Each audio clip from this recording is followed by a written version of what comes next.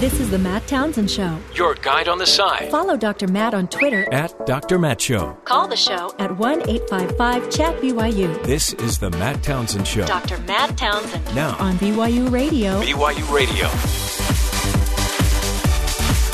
Good morning, everybody. Welcome to the Matt Townsend Show. Dr. Matt here, your coach, your guide on the side. Happy Tuesday to you, 5th of July. Did you make it through the weekend? Oh, boy, I did. I was passing a kidney stone. Anyway, tons of fun. We had a great time, a little golf activity, and what else? Tons of movies. Did your kidney stone find freedom? It never did. Just waited.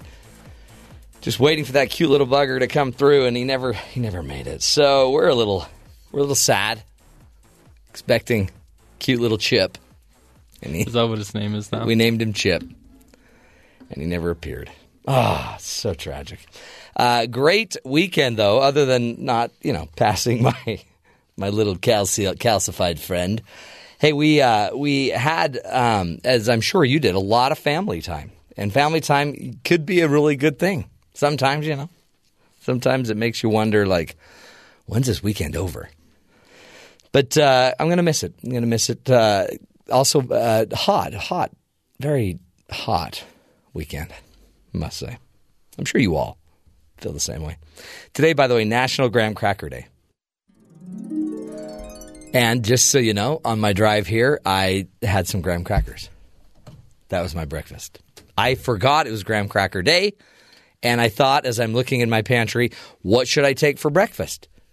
And I had this angelic, angel-like sound. Graham crackers.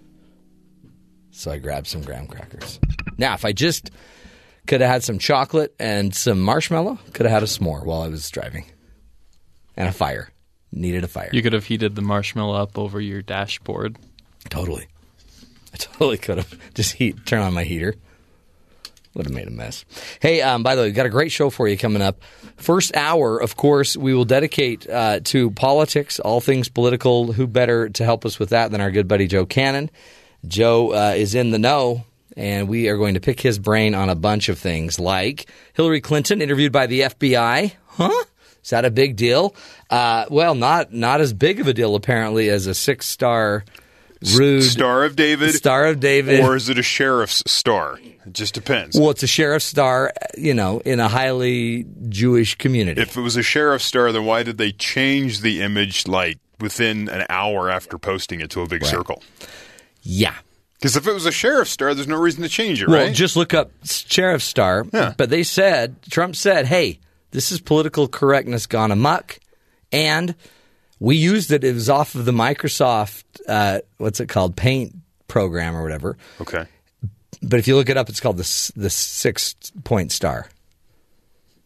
And it was on top of money. His social media director said they got it off a website that has a bunch of anti-Semitic stuff. Yeah. Sorry, we got it from the wrong website. So here's Donald Trump has an incredible moment where the whole weekend could have been spent talking about Hillary Clinton's 3.5-hour meeting with the FBI.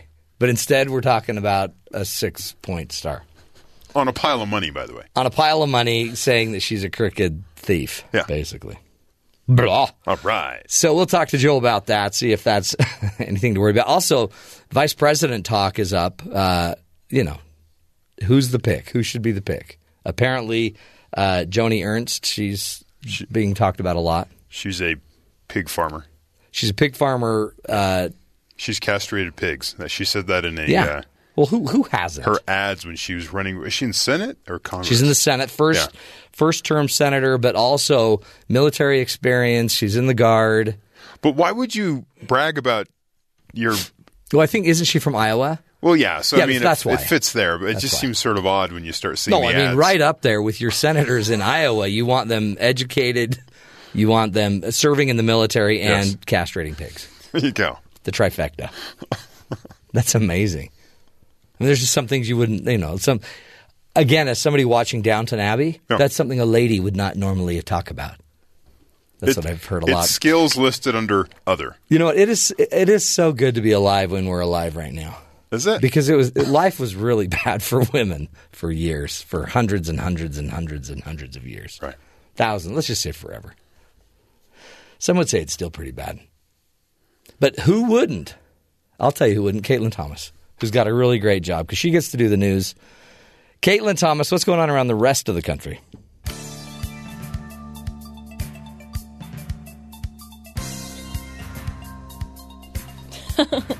Good morning, Matt. Hillary Clinton's national lead against Donald Trump has narrowed to 5 percentage points, according to a poll released Monday. According to U.S. Today poll, Clinton leads 45.6% to Trump's 40.4%, so it's close, continuing a string of recent polls showing the presumptive Democratic nominee ahead of the Manhattan mogul by single digits nationally. Following a 3-hour interview with investigators Saturday morning, Hillary Clinton said that evening she was happy to participate in the FBI's inquiry to the private email server she used while Secretary of State. Clinton said she had no knowledge of the timeline of the FBI's probe, which is examining whether her mishandling of classified information constituted a criminal offense. The body of a missing University of Wisconsin student who disappeared in Italy on Friday has been found, his school said. Bo Solomon, 19, a cancer survivor, disappeared shortly after arriving in Rome. His body was found in the Tiber River. The investigation is still ongoing. After 5 years and a nearly 2 billion-mile journey through the solar system, NASA's Juno probe has entered Jupiter's orbit today, getting an unprecedented front-row view of the gas giant, our solar system's largest planet. The 4-ton Juno launched on August 5, 2011.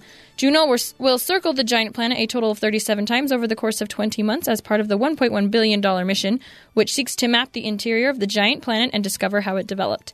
And finally, Matt, the iPhone appeared in 2007 and Android launched in 2008, but the lengthy decline of the once popular BlackBerry smartphone has been slowed by its continued use by the U.S. government until now. A memo went out to the Senate staffers just this last week announcing the era of BlackBerry handsets is over. Ooh. A change forced by the fact that BlackBerry no longer makes the product. So, darn it. Our U.S. government will no longer be using BlackBerry phones. What's the president going to do? You know, that's a great question. You should ask him. Well, I'll call him tomorrow. Okay, good idea. Let's have him on the show. Let's just bring him on. Just bring him on. Okay. Caitlin, thanks. That's great news, I guess. I mean, man, BlackBerry was it. That was it. You were not a journalist or somebody in the political world if you did not have your BlackBerry. Isn't that crazy? Gone. And everybody loved it because it had the little keyboard, the little thumb board. I think Ben still has one, but his isn't even a BlackBerry. Yeah, he does have the old thumb keyboard. Interesting. That's a neat phone from the 1980s. Hey, we've got a great show coming up. When you think about, there's so much to talk about in the end. Where to begin? We've got Hillary Clinton up in a new poll. About 5 points is all, which is interesting because many are saying she should be doing a lot better than that. We'll get into that, I'm sure, with our Washington insider, Joe Cannon, who will be joining us in just a few moments. We also have got to get into the FBI interviewing Clinton. That's a big deal. 3.5 hours. She says it's not a big deal. No, it's not a big deal. But she was happy to talk to the FBI. She expects no charges to come from this. Well, of course. It is, I think, a precedent. The first time a sitting, presumed nominee from a party has a 3.5 hour investigation and interview with the FBI. That's a big deal. Plus a year this has been going on. I saw some the Daily Mail somehow had a reports of the interview that Uma Aberdeen, her assistant, right? Yeah. She sat down with the FBI. And the Daily Mail is saying that she said in her testimony to them that that Hillary Clinton took her schedule, put it in a burn bag. Burn bag, which I guess they used to do, or they still do with the president's schedule. Yeah. Excuse me. But so she apparently was burning her calendar, basically. Which you're not supposed to do. It's not the proper procedures. We've taught Ben not to burn anything. Well... But I think this is different. This is different. Only in the break room, right? No. Not even in the parking lot, remember? Not on campus. Not anywhere in the Utah Valley area. Really? No fire. Yeah. No fire. Ben, no fire. Remember? That was the sticker we made you. I may have messed up this weekend then. Oh, I saw. I saw a stadium afire. The crazy thing I think about Hillary, so now it's into her calendar, but I think it just shows, let's say she does nothing illegal, but it does show she doesn't trust anybody. She doesn't, like, even Uma, she may not trust because she's not going to leave her calendars around. Well, I've heard an explanation of that with all the conspiracy theories surrounding everything her and her husband have done. Or haven't done. Yeah, all the crazy right-wing conspiracies. And so she looks at it like you have these conspiracies. There's probably like 3 or 4 people that have been that have died. That people have accused her and her husband of quote unquote having killed, and she's looking at that like these are nuts, and then all of a sudden like a broadcast news network shows up to her and has an interview and asks her about it. So she's like, these things that in her mind are crazy are being asked by legitimate news sources. She doesn't know who she can trust to actually know what's real and what isn't. Who did you murder? But then people start, you start hearing it, and you're not sure what's real and what's not, and she's not trustworthy. We see the polling numbers. Yeah. People. And then again, so I can see why she'd be paranoid. She doesn't trust people to understand when something's not real. And did she send Donald to just get off the airplane and go talk to Lynch to talk? I mean, was that not Donald? Did she send Bill to do that? Did you see the article about Bill Clinton? No. Apparently, that's something Bill does all the time. He just gets off of the airplane and wanders around? After a funeral, Bill Clinton was, I think it was Muhammad Ali's funeral. Bill Clinton apparently got off of his airplane and went over and talked to Senator Hatch. Okay. Which apparently he had an airplane, which I find hard to believe. So Senator Hatch is talking with Bill. He's done the same thing with Arnold Schwarzenegger. Okay. He just what he does is he finds out who's got planes, where he is, and then he just gets off, and I think he takes a basket. It's a little house peanuts, a plane warming gift or something. Yeah. Huh. Hey, I was just in the neighborhood. How would you find out? I think you just asked the pilot, "Hey, who can I go visit?" And the pilot's like, "Well, hey, there's Mike Tyson." How would the pilot know who's in the next plane? Oh, because they know. They just know? Pilots know everything when you're at an airport. Maybe they have a database of tail numbers and they can just figure out who's on what plane. But I think that's kind of cool because my mom has met President Clinton, not to brag, and I have met his dog that is now deceased. Right. The chocolate lab. On the tour with everybody else. Yeah, well, he licked me. He licked me through the fence at the White House. But my mom had a hug from the President Clinton. So honestly, he's very nice guy. He's close to the family, is what you're saying. Yeah, he's close to the family. He almost married my mom. Oh, there you go. If he wasn't, married. One step away from greatness. Yeah, could have been famous. But I kind of wonder if he's not just bored. So he needs something to do. Right. Well, I've read things where the Clinton campaign is trying to find creative ways to keep him away. Yeah. We need you to run an errand. Because they tried to bring him out, and then Trump started in on Bill Clinton did all this stuff, and so they backed him away, and then now he just on his own goes and sits down with the Attorney General, and they're like, oh, you can't do that. So now they're trying to figure out a way to creatively use him, but in a way that won't impact the campaign. Yeah, you want to use him, but keep him far away. He's like the weird uncle. Yeah. That everybody knows is a little strange. But he's not. He should be a political superpower. It should be a strength. Right. Your husband was a president. But you notice she's not playing up on that. No, there's lots of baggage. That's interesting. Donald kind of shut that down fast. And he says he'll do the same thing when President Obama steps up in North Carolina today to support Hillary Clinton at a campaign stop. Yeah, but what could he do with Obama? I don't know. We'll find out. This is exciting. Maybe he brings back the birth certificate. Yeah. We need more of that. Yeah, let's bring up the birth certificate now that he's ending his second term as president. It's over. It's fine. You guys didn't prove it, but go ahead. Do what you need to do. Try it. Just try. Yeah, Donald, I think, blew it this weekend. I mean, he had it in his hand. It could have all been Hillary Clinton. And all Donald had to do was apologize. We are so sorry. Yeah, that was wrong. Yeah. We shouldn't have done that. If they'd just done that, boom. But instead, he fought it for 3 days. And it became part of the cycle. Holy cow. And then nobody's talking about Hillary. Well, we're going to talk about Hillary. And Lynch didn't handle any of that very well either. No, she was in Aspen because they're having a conference of ideas. Did you see her comment? Yeah, her comment was like, "I'll never do that again," or something like that. And what's the first thing that Holder forgot to tell you, and you realized he forgot to tell you? And she said, "How to lock the airplane door." Yeah, making jokes about things doesn't quite fix it sometimes. But that's pretty funny, and a very good point. Very good point. Well, Joe Cannon will be next, folks. We're talking politics with our good friend, Joe Cannon. He's in the know. Stick with us. We'll be right back.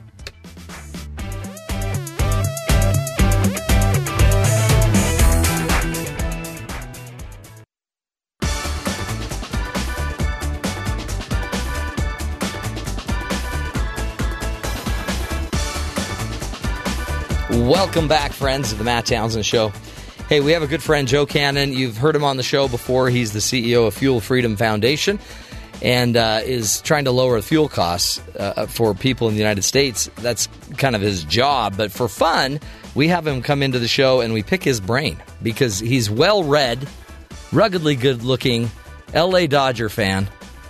And Joe, welcome to the show. And great history in politics, too. How do you get away with saying stuff like this? I just look at you. The only You're thing wearing you said your that LA was true Dodgers is that I'm a cap. Dodger fan. Did you've got a special day you want to talk about today? Today is the 5th of July. Yes. So most Americans are kind of recovering from yesterday. Yes. Today is Tynwald Day. Tynwald. On the Isle of Man. Okay. And it's their 4th of July, in effect. Okay. So Tynwald Day is, I won't go into the whole detail, but it's a special day where they hold their annual reading of the laws in Manx and English on Tynwald Hill near St. John's Chapel, just near Peel, the Isle of Man.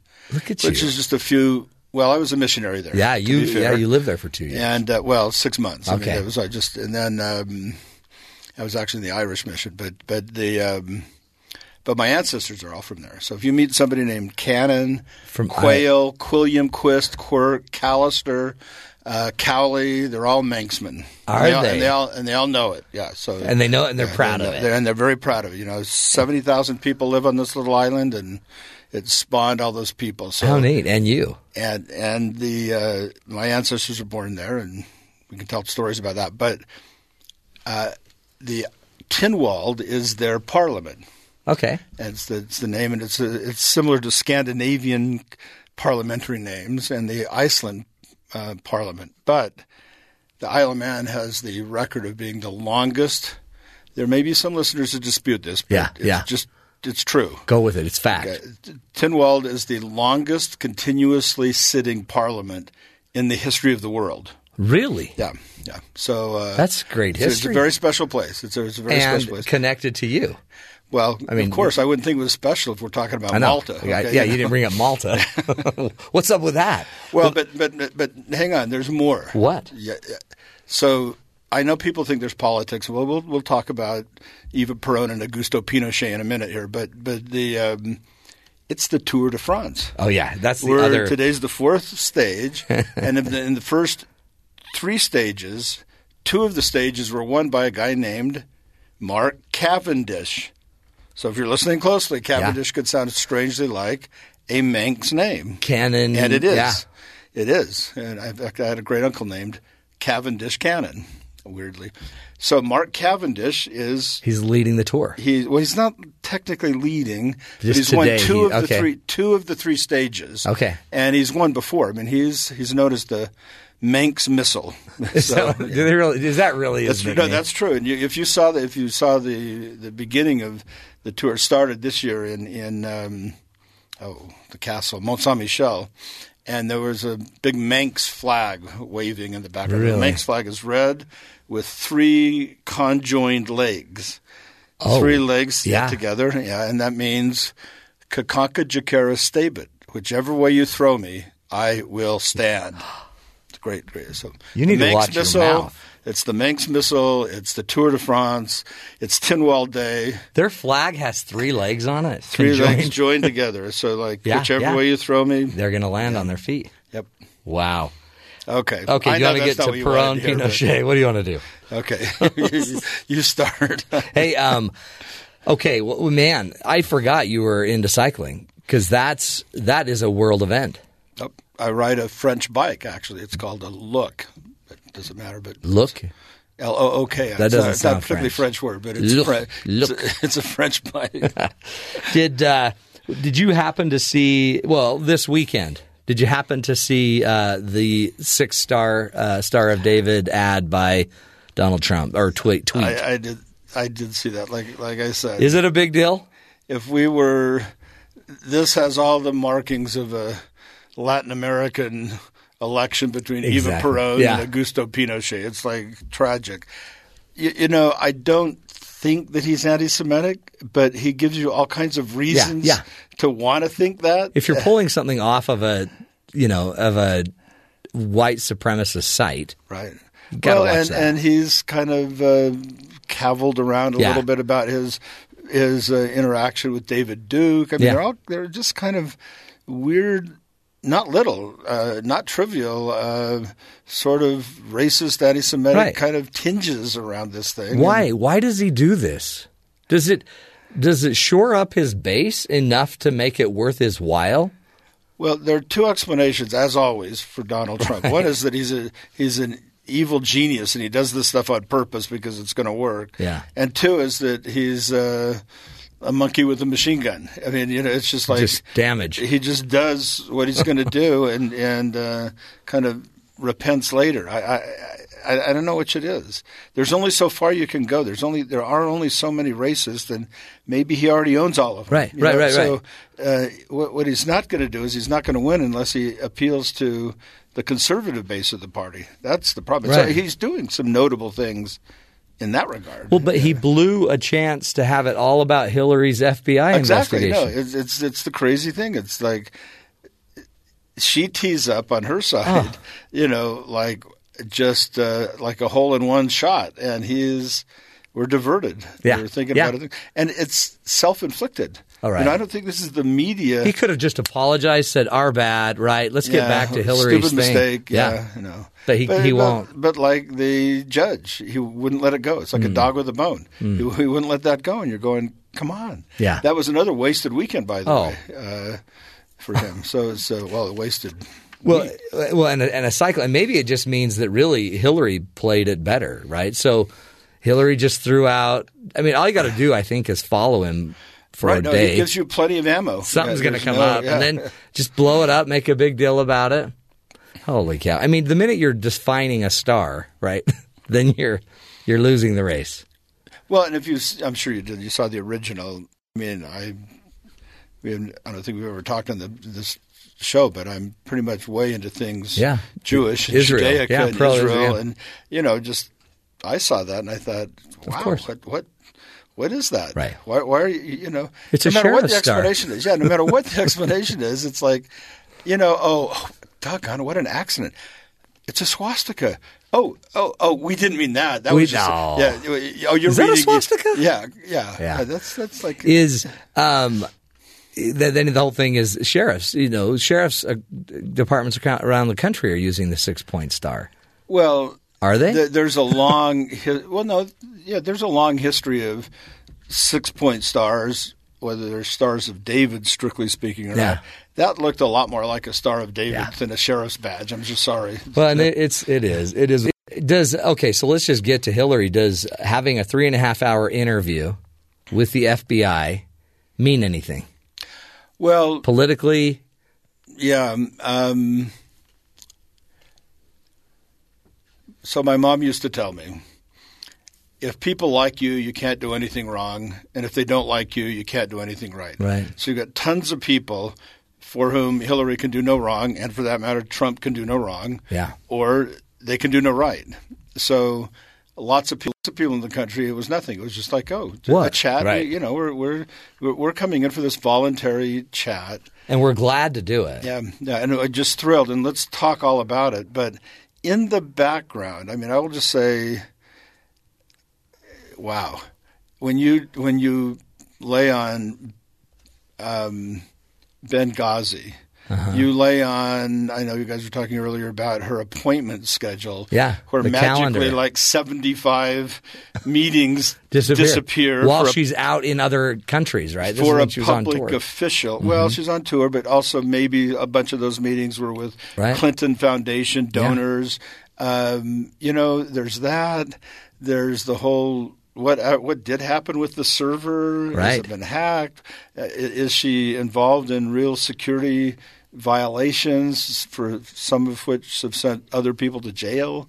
And then on top of that, and this is the big missed opportunity I think for Trump, is that Bill Clinton flies in to an airport.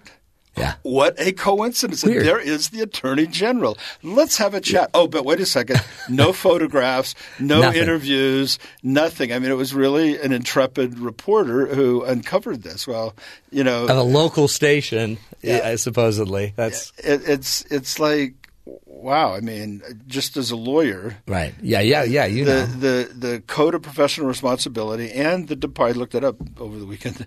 The Department of Justice Code of Ethics says you have to do whatever it is to avoid the appearance of impropriety. That's like a duty that lawyers have. It's a duty that you have. Do you think she died when he walks up the gangplank or whatever they call it, up the steps into the airplane? Was it a surprise to her?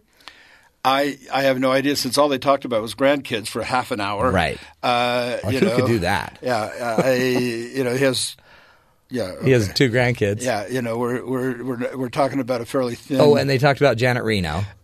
Right. Yeah. They and mutual friend. Little chit chat. Yeah. Now Bill Clinton appointed her U.S. attorney. Right. Okay. Right. And apparently there's the possibility that she could be the Attorney General in the Clinton administration. Wow. Just all total coincidence, of course. Yeah, that's being thrown around now too. But Yeah, I don't know if there's anything to that. All I do know is the definition of the avoiding the appearance of impropriety is what would appear. This is in the DOJ regs.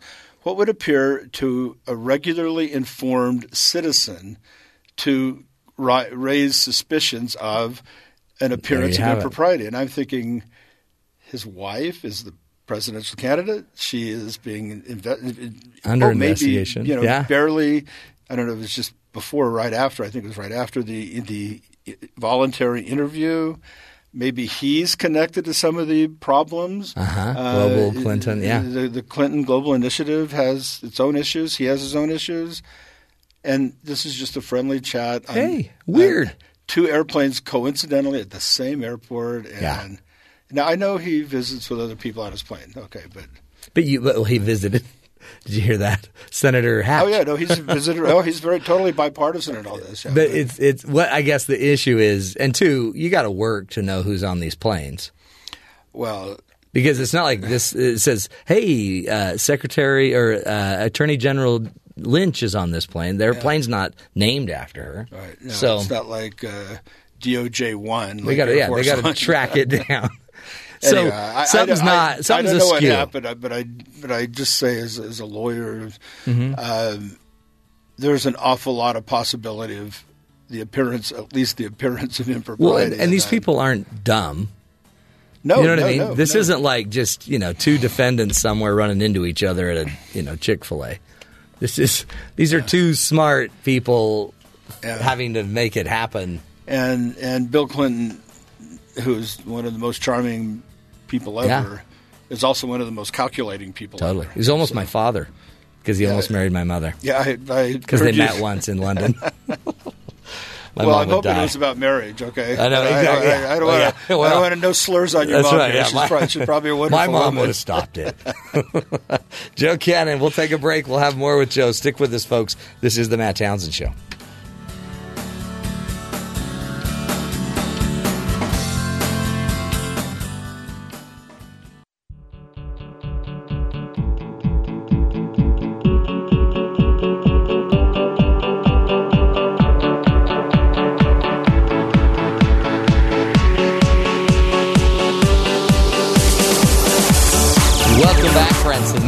Show in studio with us, Joe Cannon, our Washington insider. He has a great pedigree. We found he's from Tynwald, Isle of Man, an island off of From the Isle of Man, you can see England, Ireland, Scotland, and Wales.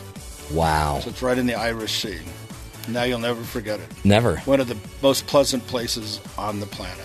And it created a lot of great men like Joe Cannon. And also the other names you gave us. I would say George Q. Cannon. Yeah, let's start with George Q. Cannon. Let's go that far back. Quayle is also a Manx name. Dan Quayle is a Manxman, and he knows it. For a while, he was president of the North American Manx Association. Really? Do the Manx have a spelling problem?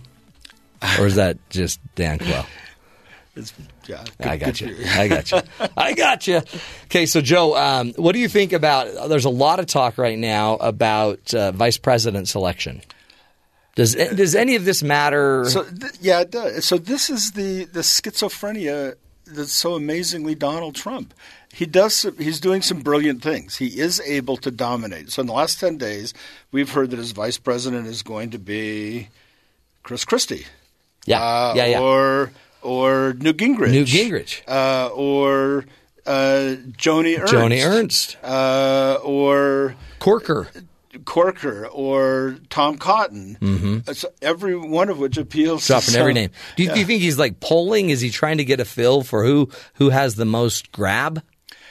He could be. I mean, there are really smart people working for him who are more than able to poll stuff like that. But I think, except for Christie, all of those candidates are people who do appeal to the core conservative constituency of the party, without which he's going to have a really, really hard time winning. Yeah. So, I wouldn't be surprised to see Mike Lee's name floated out there.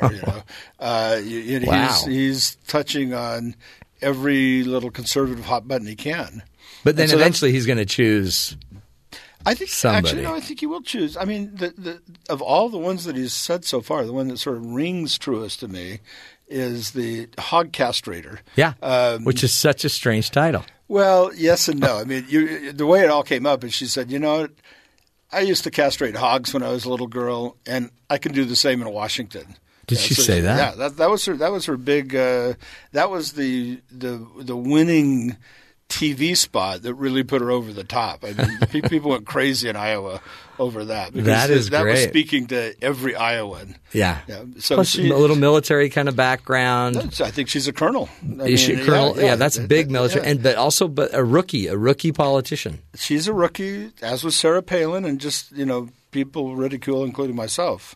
A lot to ridicule with Sarah Palin, but all analysts agree that John McCain did better in the general election than he otherwise would have because he chose her because that energized that conservative base, that right-wing base. And so I think Trump, for all of his calumny that he heaped upon the head of John McCain is there's a lesson there. There's a lesson. And plus, this decision is going to either set up Saturday Night Live for the next 8 years with really good content or not. This whole election is already – as it was with Palin. There's already so much in this election for that. I would say within vice presidential talk, I would just say definitively, without any fear of contradiction, it will not be Elizabeth Warren. You don't think so? No. Why now? Oh, well, they don't like each other, it seems like. Well, they pretend. Who knows who knows what politicians really beve? That's true. I'm not inside of that. Yeah. I mean, that's what people say, and I don't have a reason to not believe it, but it doesn't matter. The only thing that brings to her is a cohort of voters who are notably unstable to start with. So she's making her play to win millennials. Right. And meaning the Bernie Sanders crowd. I just don't see that. And also that pushes her way to the left, and she can't afford that either. So, of course I've been wrong almost every week, so I could well be wrong in that. But to me, that would be nearly nonsensical for her to choose. Well, and she's already got the women's vote. She's already kind of got the more progressive vote, I guess. I mean, not as hard as they'd want. She wants more of it, but she's going to get it at the end for both parties. It's going to come down to the Supreme Court. And so if you're a progressive, if you're on the Hillary side of things, you're going, wow, we have our golden opportunity finally to cement a liberal majority. And then if you're on the conservative side, you're going, oh my goodness, if we don't get a not Hillary in there, then they're going to cement a liberal majority. So, and the one genius thing Trump did is put out a list of potential candidates, almost all of which completely satisfied people who worry about this. Yeah. I guess that's part of the issue is it used to be that they'd have to kind of run in the primaries to the left or to the right, and then they'd move to the center. It doesn't seem like Hillary's going to have to move to the center. Well, she has to move a little bit to the center because she does have to get the independent vote, and that's crucial for her. So she can't win with just Democrat votes. Right. I mean, if only Democrats voted and only Republicans voted, she would win. Right. But that's just not how it works. And so it's not like she needs to peel off any Republican. That's not going to – it might happen like a fraction. What do you see that she would do that would seem conservative for the independents? Yeah, so she's already moving in this direction on trade policy. She's sticking pretty much to trade, which does differentiate her from Trump, maybe in a bad way for other parts of her constituency. I think she's talks economics, talks, what are the things we can do economically to make the country go forward again. She doesn't, come across like Bernie Sanders or Elizabeth Warren in any case. And she's still running in the sort of, I'll call it the envelope of Bill, who was pretty widely thought of as a fairly centrist and maybe center-left, but still more of a centrist candidate. So she's kind of cloaking herself in that too. So I think she's sending lots of verbal and visual symbols that she's not Bernie Sanders. Did you see Warren. Russia feels like she'd be more stable? Well, did you see that? I can't even get into the minds of how Russia. If they have to choose, she's a stable pick. Yeah, so that's scary that they're even saying that. What do you think of Obama helping Hillary? Is this an advantage? Is Obama going to be able to help get that vote out that he was able to draw that really high turnout? I think that's the principle. I mean, I still don't think they like each other very much. Yeah. And there's plenty of not that I'm the insider you think, but I do know people on both sides of the Clinton and Obama divide, and there's no love lost between most of them. But he wants his third term, and she's the embodiment of that, and she knows that, he knows that. B, she has to get galvanized to the maximum extent possible his constituency in order to win, and so that's why they're in North Carolina. Yeah. So if there's a large African American turnout in North Carolina, she's got chances. If there's not, she has no chances in that state. And that's true in Virginia. That's to a lesser extent true in Florida. It's very true in Pennsylvania. So there are places where that African American vote, 1 or 2 point shift either direction is crucial for her. So there's it's no coincidence that they're in North Carolina. I was trying to figure out why North Carolina, but that's exactly it, isn't it? Just to kind of create an indication and a nod in the black community toward Hillary. Right. I mean, she's going to get the 95, 90, who knows, 98% of the African American vote, but the question is how much? How much is the turnout going to be? And that's crucial. And that's where the president can help a lot. What do you think, as we're wrapping up, what is it that we need to be paying attention to this week? Well, I don't know this week. I mean, other than the Tour de France. Of course. Yeah, well, the Dodgers are on a 5-game winning streak, 10 games straight at home. Could pay attention there are lots to of important things. Yeah. But who knows what the week is going to bring? Every week we find out. Who knows what Donald will say tomorrow? I would say the interesting thing, just a little wrap up here, is right after the Hispanic incident, right after the Orlando massacre tragedy, Trump dropped pretty significantly in the polls, but he's back, and basically she's ahead by 4.5% in the average of the polls. But when you look state by state by state, she's ahead. They're tied in one place, and they're close in another place. Yeah. I'm sorry. But she should be blowing him out, it seems like. Well, you look state by state. She's within the margin of error in virtually every one of the key state polls, and most of those are of are of registered voters, not likely voters. So generally, not always, but generally, Republicans have an edge among likely voters. So when you're just doing registered voters, okay, that's everybody who's registered voter. Well, we know this is going to be, in my judgment, again. We've been wrong a lot here, but this is going to be a very low turnout election. I mean, everywhere I go. It's not just Utah. Disenchanted. You talk to other people, and it's like, oh, man, really? Yeah. Really? This is the United States of America? These are our options? Yeah, and that's both sides. I've got pretty good friends on both sides, and they're all like Republicans are slightly more despondent because at least Hillary is a normal Democrat. You cannot say that Trump is a normal – he might win, and he's taken the Republican nomination.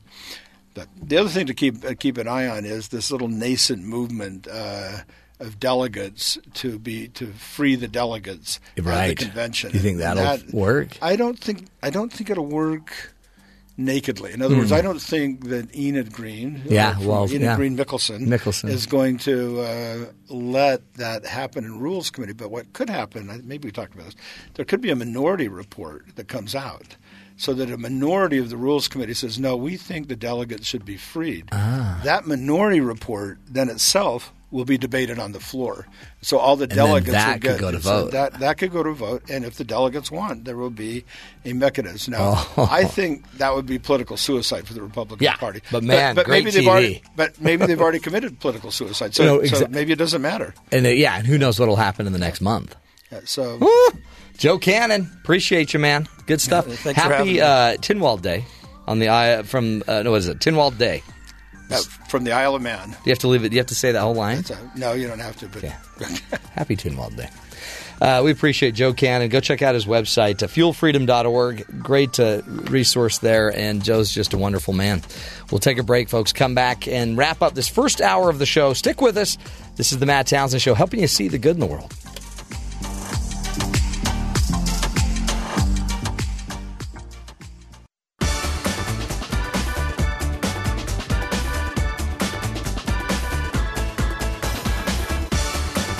Welcome back, friends, to the Matt Townsend Show.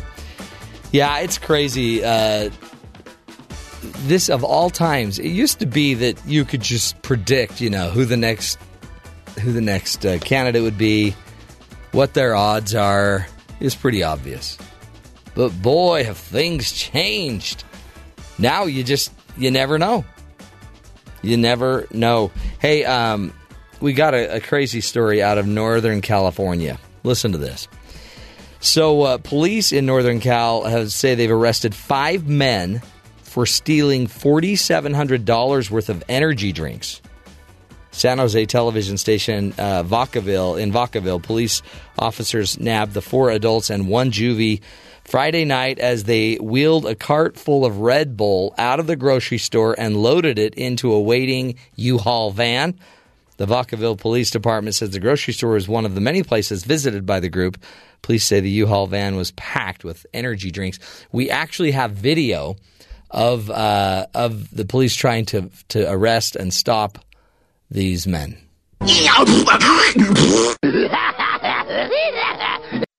That was the interrogation.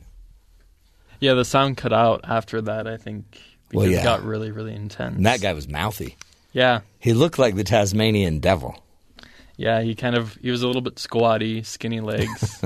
Little tornado wherever he went. But that's why you can't have those energy drinks. They'll turn you into just a crazy speaking Tasmanian devil. I remember last time Terry drank one. Do you remember? Worst day of... Oh, man, do you remember that? How he made us... Yeah. I don't want to go there. Yeah, it was bad. Yeah. But better than riding a moose.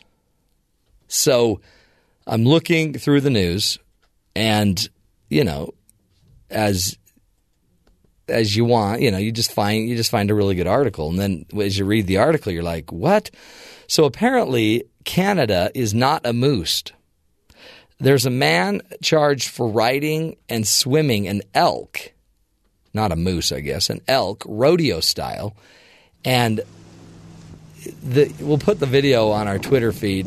There's an elk trying to swim across the lake.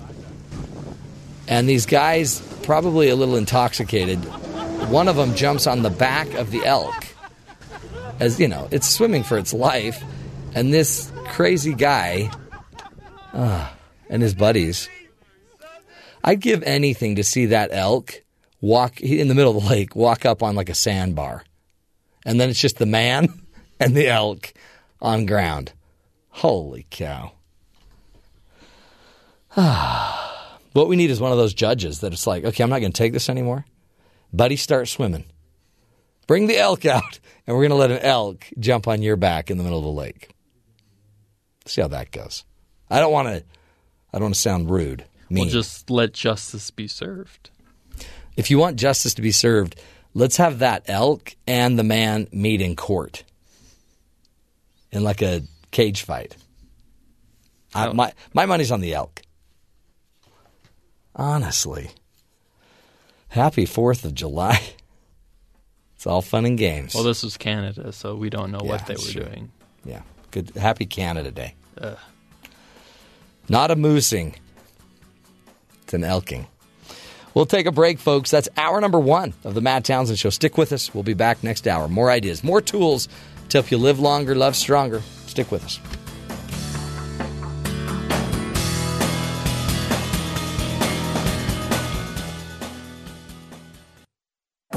This is the Matt Townsend Show. Your guide on the side. Follow Dr. Matt on Twitter At Dr. Matt Show. Call the show at 1-855-CHAT-BYU. This is the Matt Townsend Show. Dr. Matt Townsend Now on BYU Radio. BYU Radio. Welcome back, friends, to the Matt Townsend Show. Dr. Matt here, your life coach, your guide on the side. Top of the morning to you. Or middle morning for some of you. And happy July 5th. This is a National Graham Cracker Day. Happens to be my breakfast today. Honestly, that couldn't have been luckier. Most of the days I don't choose the right breakfast. You know, if like sometimes we'll have, Twinkie Day. Right. You don't happen Never to have had a Twinkie that day. Just today I had graham crackers. Which is surprising because you usually have a Twinkie for breakfast, right? Normally, ever since Twinkie Day, I've been having a Twinkie for breakfast. And then, how's that been going? Well, great. I don't know, my chest has felt a tightening. That's a normal side effect. Yeah. I kind of like to think of it just as the soft, yummy cream filling that's inside my chest. As it's trying to pass through your arteries. Yeah. Because that's how it works. That's how it works. That cream does not break down. It doesn't break down, which is why it's the food that lasts forever. In more ways than one. Today we are going to be talking about ADHD and attention deficit hyperactivity disorder and the medications you take. Because a lot of kids are being diagnosed with ADD, ADHD, and then they put them on meds, which is amphetamine, which can become addictive. So how do you know? Like, how do you know when to put your kid on such a strong drug? We'll get to we got one of our favorite experts, Dr. Frank Ninivaggi will be joining us. He is a professor of child psychiatry at Yale University School of Medicine. So you're going to want to listen to this guy. We'll get to that and understanding ADHD and the impact and the implications it has long-term, too, for these children that are diagnosed young. About 5% of children are diagnosed with it. About 2.5% of adults are diagnosed with ADHD as well. So, and I've seen a lot of clients that I'm pretty sure have it. They just have it. And they were even diagnosed as a kid, but they're no longer on any meds, but they're also having major issues in their lives because of it. So it's a tangled web. We'll find out, kind of work our way through that. Plus other headlines as well. Lots of fun stuff and interesting news for you coming up, including a couple that used cash that they stole to buy a winning lotto ticket. So who gets the money? Who gets the winnings then? We'll figure that out. But first, let's get to Caitlin Thomas, find out what's going on around the rest of the country. Caitlin, what's up? Hey, Matt. Following a weekend meeting with Indiana Governor Mike Pence, Donald Trump will meet with Iowa Senator Joni Ernst Monday as he continues contemplating his vice presidential selection. Ernst is in her first term in the Senate and the first woman to be elected from Iowa to either chamber of Congress. Housing and Urban Development Secretary Julian Castro is being vetted as a potential running mate for presumptive Democratic presidential nominee Hillary Clinton, according to a Democratic source familiar with the process. Castro, 41, would be the first Hispanic candidate on a presidential ticket. His selection could help Clinton energize Hispanic voters. After 5 years and a nearly 2 billion-mile journey through the solar system, NASA's Juno probe has entered Jupiter's orbit today, getting an unprecedented front-row view of the gas giant, our solar system's largest planet. The 4-ton Juno launched on August 5, 2011. Juno will circle the giant planet a total of 37 times over the course of 20 months as part of the $1.1 billion mission, which seeks to map the interior of the giant planet and discover how it developed. The FBI is now investigating an incident involving an explosion in Central Park in New York City that left a college student with a blown-off left foot. Connor Golden, 18 years old, was climbing off a rock in the park when the explosion took place. Authorities now believe it was a homemade firecracker. The authorities believe it had been in place for more than a day. The police also announced that as of now, they have no reason to believe it was terrorism-related. And lastly, Kevin Durant will sign with the Golden State Warriors, he said on Monday. The former Oklahoma City MVP considered several other teams while he was a free agent.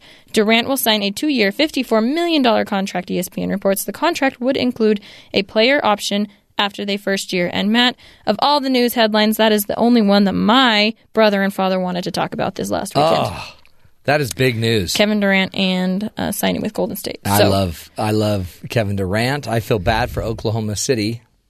Because, you lose Kevin, you're done. Unless, did they pick anyone up? Did they pick 3 people up for Kevin? No. He was a free agent. He just walks away, they get nothing.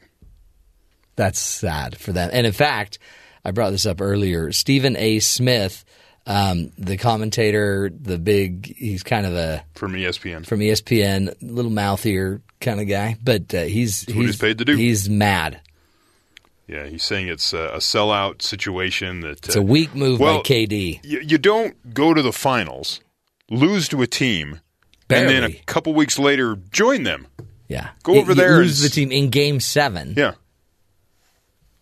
yeah. You're on a team that is heartbeats away from the finals, and then you just kind of, in his mind, Kevin Durant quit and went to Golden State. Well, you do if it's more than just that. And that's what some people are speculating is there's more to this other than I'm just going to go to this other team. Because I would bet Oklahoma City could probably match that money. Yeah. So maybe it's other issues. Maybe it's coaching issues. Maybe it's personality conflicts with other members on the team. Yeah. Yeah. But he basically, he's mad. Weak move. Kevin Durant.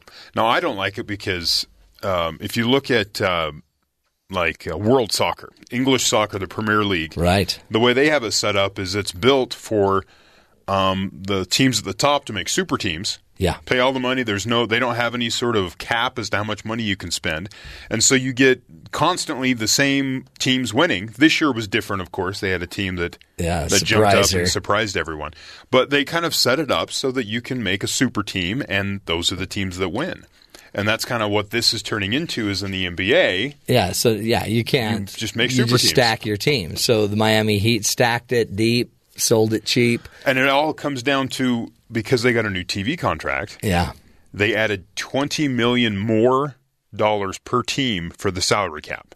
Last year it was about $70 million per team. This year it's $93 million per team. Next year they're thinking it'll go up another $20 million. So on July 1st, this is interesting. On July 1st was the first day of free agency in the NBA. There were no contracts are official.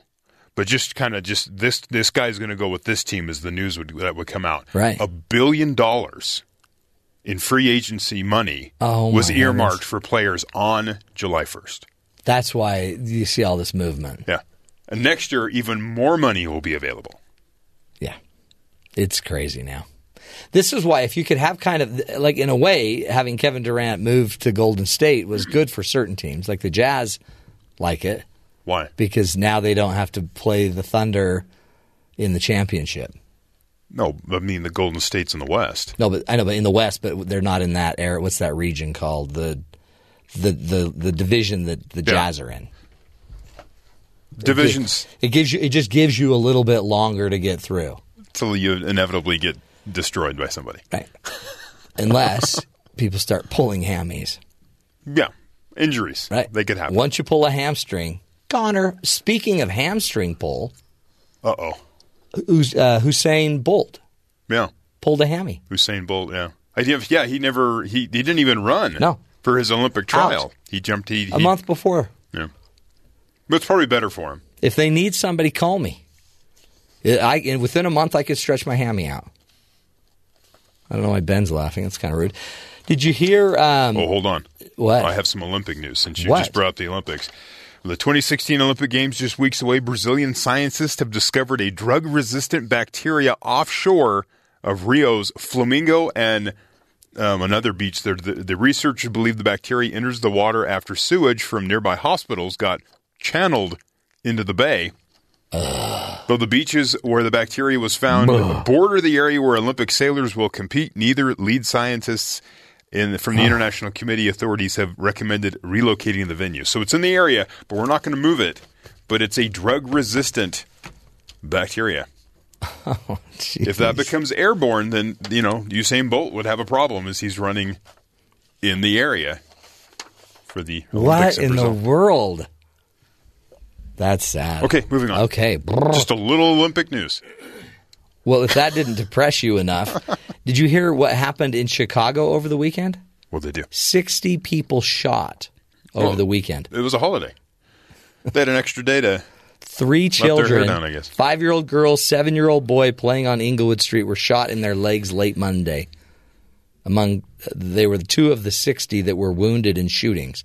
So now Congress is going to come back from their barbecues, and they're going to get right back in on that sit-in. No, not at all. They're not?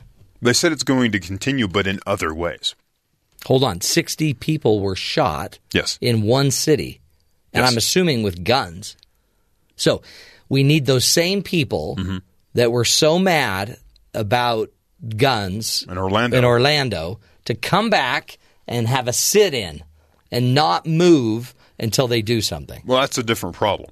Isn't this crazy? That's crime. It seems like the same problem, but we only address terrorist acts with guns. Well, many of those people that did the sit-in, those members of Congress that sat on the floor of the House and protested, they held events over the last few days in their own home districts. Now, so shut it. They need to shut it, and they need to come back, and they need to get back and sit back. I want them to sit on the floor. Sit back on the floor. Sit on the floor. So you'll excuse the holiday. Yeah. Okay. Moving Who didn't away need to go to a barbecue? Right.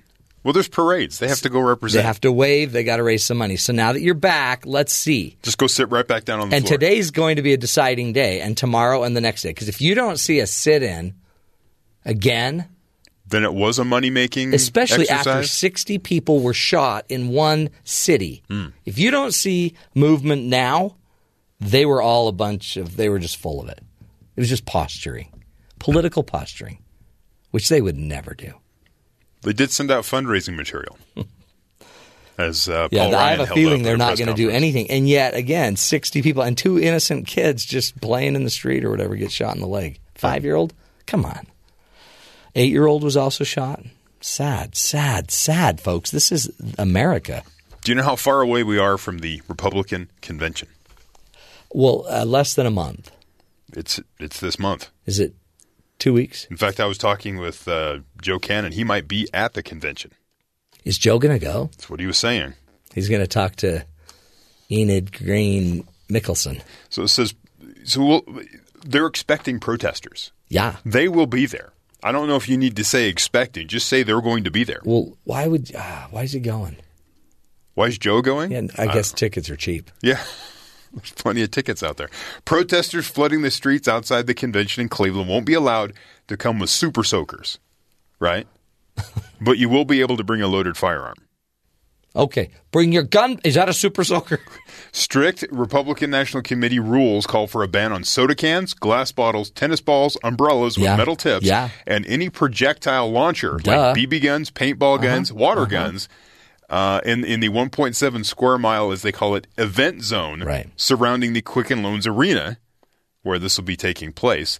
If you have a gun, Ohio has open carry laws. Oh, you got a gun, sir? Come on in. So if you're outside and you have a weapon. What about knives? I know that would be your next question because you're big into knives. Knives are pretty awesome, and they're probably allowed also. You call that a knife? Ohio is an open carry state that has no ban on assault weapons. So as long as they are legally obtained and don't fire more than 31 cartridges without reloading, you're good. Ma'am, you're going to need to leave your super soaker.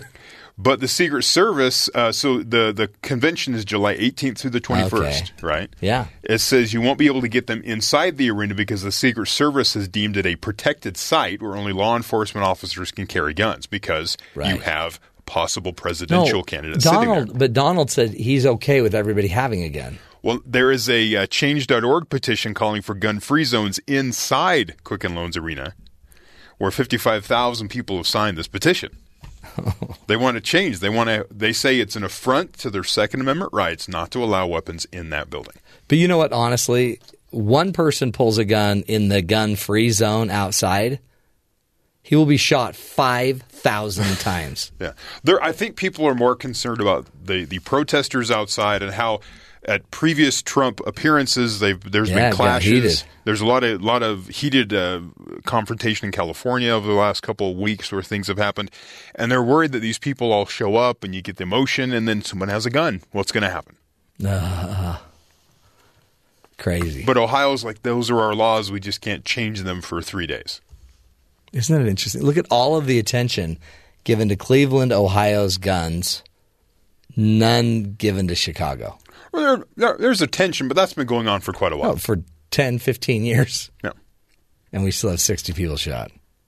But let's worry about Cleveland. Donald said, guns make us safer. Just open up the stadium. What's the worst thing that could happen with 50,000 people having guns in a confined area? I think it's a good idea. Oh, it's crazy. Have you ever just felt like we're sometimes just upside down? We're like in make-believe land. Well, it's called life. We'll take a break. When we come back, Dr. Frank Ninivaggi will be joining us. He is a professor of child psychiatry at Yale University. We will be talking about ADHD, attention deficit hyperactivity disorder, your children, and the medications they give. Stick with us, folks. Interesting topic coming up. This is the Matt Townsend Show. We'll be right back.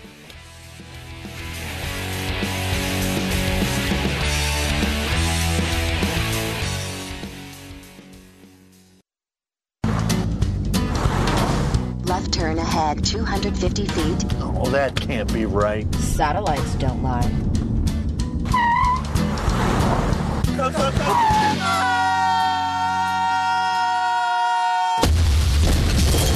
You have reached your destination.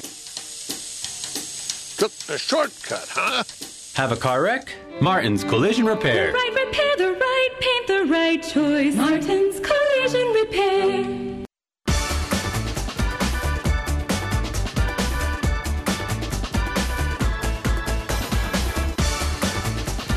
Welcome back, friends, to the Matt Townsend Show.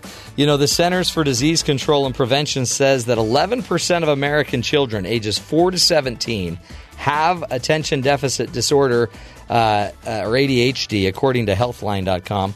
One common treatment for ADHD and ADD disorder is a prescription drug. And what's weird about the drug is it's amphetamine, right?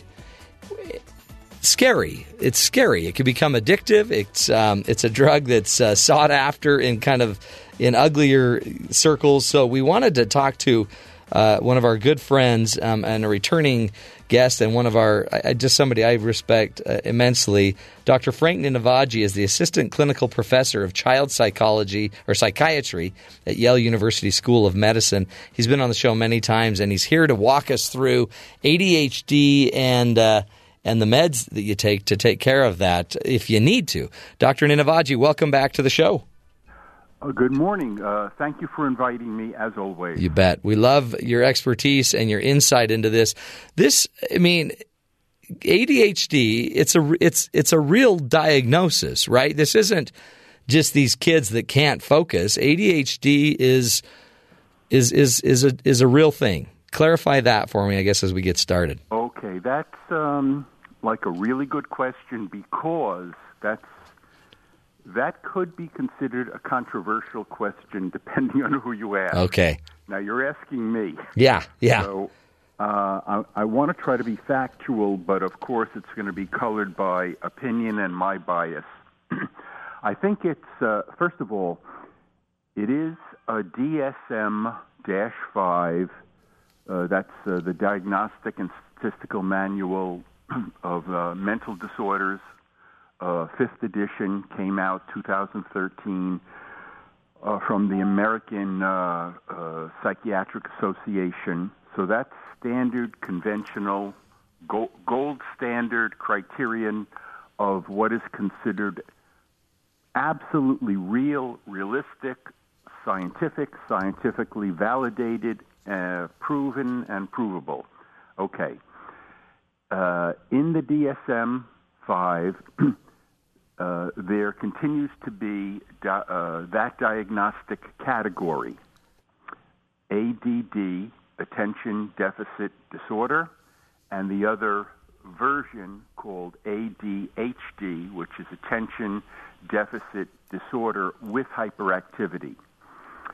So those are viewed by MDs, pediatricians, and physicians, many psychologists, PhDs, as bona fide diagnoses.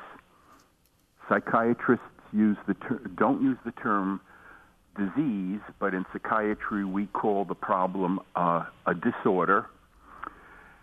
And it's marked by attentional problems, concentration problems, problems focusing, and if there is the H attached to the ADD, the H is hyperactivity, then there is an inordinate amount of impulsive behavior and hyperactive behavior. That's in a nutshell. Yeah. And these signs and symptoms are considered to occur across the board of school, home, and the playground. And by definition, any mental disorder, more or less, has to be impairing in a person's biopsychosocial functioning. Biological functioning in some way, eating, sleeping, energy level, psychological functioning in terms of their emotions and relationships to other people, and social functioning in terms of how they can function properly in a school setting, a home setting, or a job work setting. So all those components have to be present for a real diagnosis to be made, a diagnosis that's considered valid and reliable.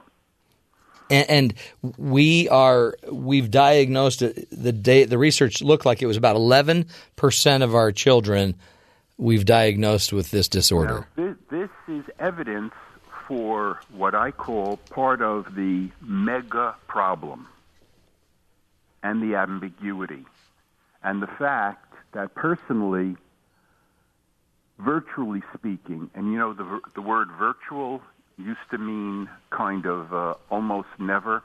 Yeah. Virtually speaking, I, in 41 years of practice in child, adolescent, and adult psychiatry, never make the diagnosis. In addition, now that was the positive.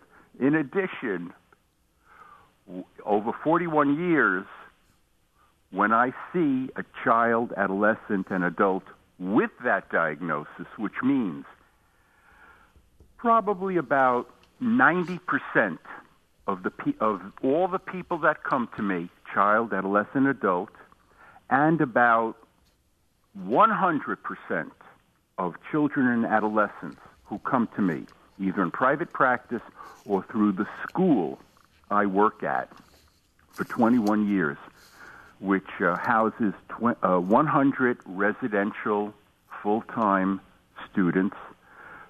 50% are from America, the other 50% are international, and I've been doing that for 21 years. So I've seen thousands. Yeah. 100% come in with 3 to 5 diagnoses, and the first diagnosis is ADHD. So what I do is I wait a couple of months, and then I sort of say this in a flippant way, and please excuse me for being a little sarcastic. I say to my staff, 3 nurses, psychologists, maybe 15 social workers, behavioralists, I say, let's bring it up on the computer, ADHD, and now let's press delete. Get rid of it. Exactly. As a diagnosis. And after that, I say, amen. Huh.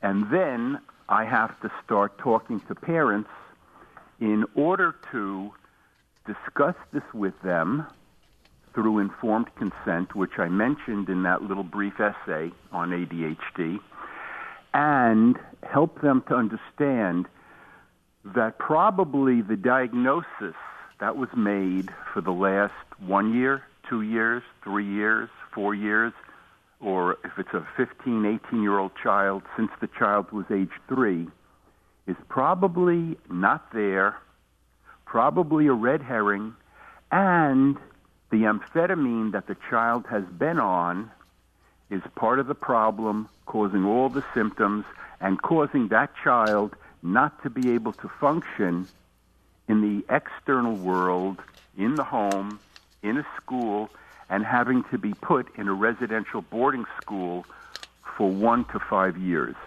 so that they could be, quote-unquote, detoxified, the diagnosis kind of eliminated or put on whatever it is behind the back burner, and the medication taken away. And then we usually, meaning about 80%, see about 50% symptom reduction. And I'm not just talking about the ostensible side effects, such as mood swings, irritability, hair pulling, scratching the skin, scabs, tics, twitches, explosive reactions, and just nasty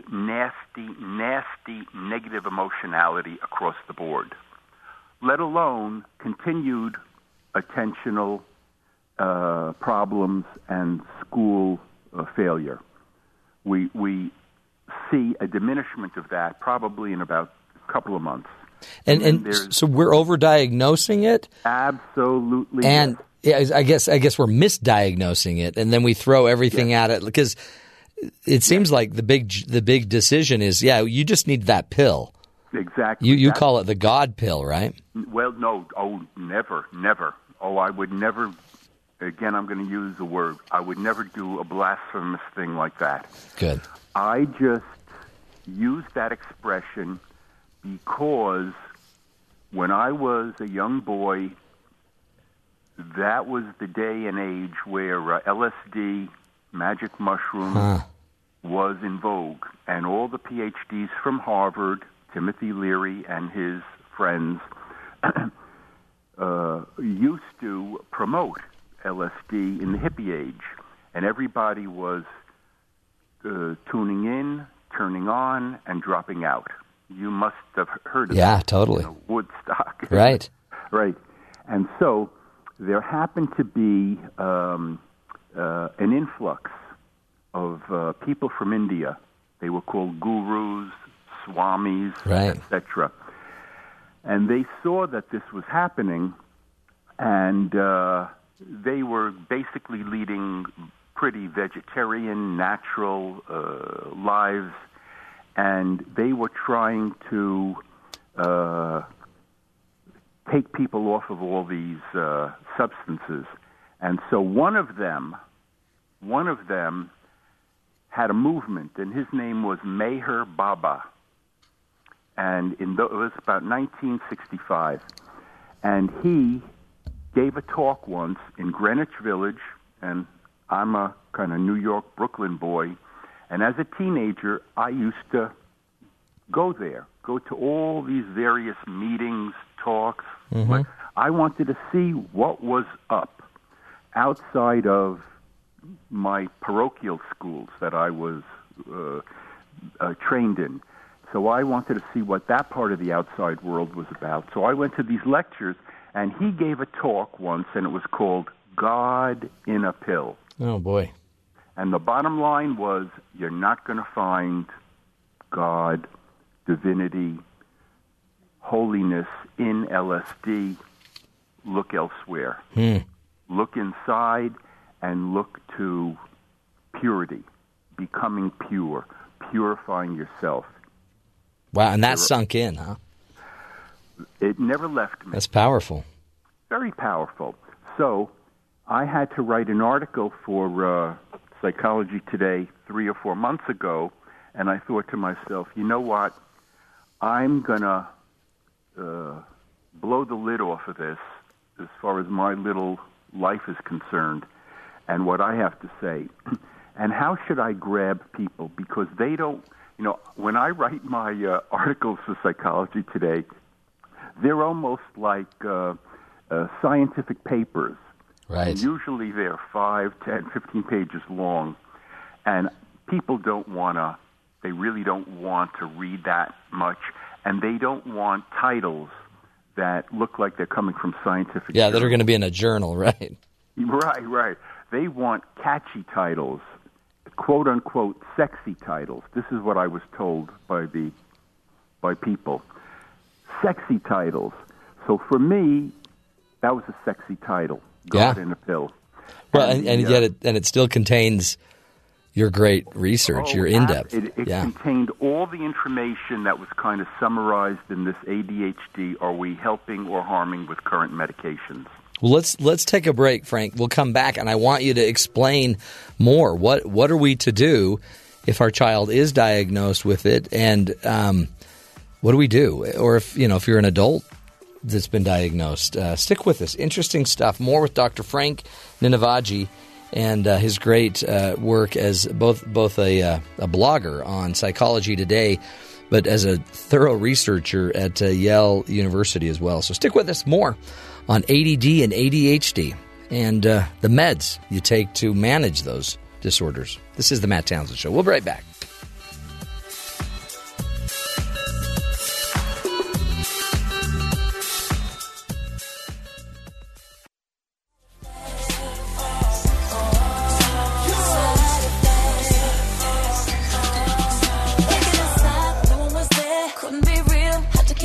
Welcome back, everybody, to the Matt Townsend Show.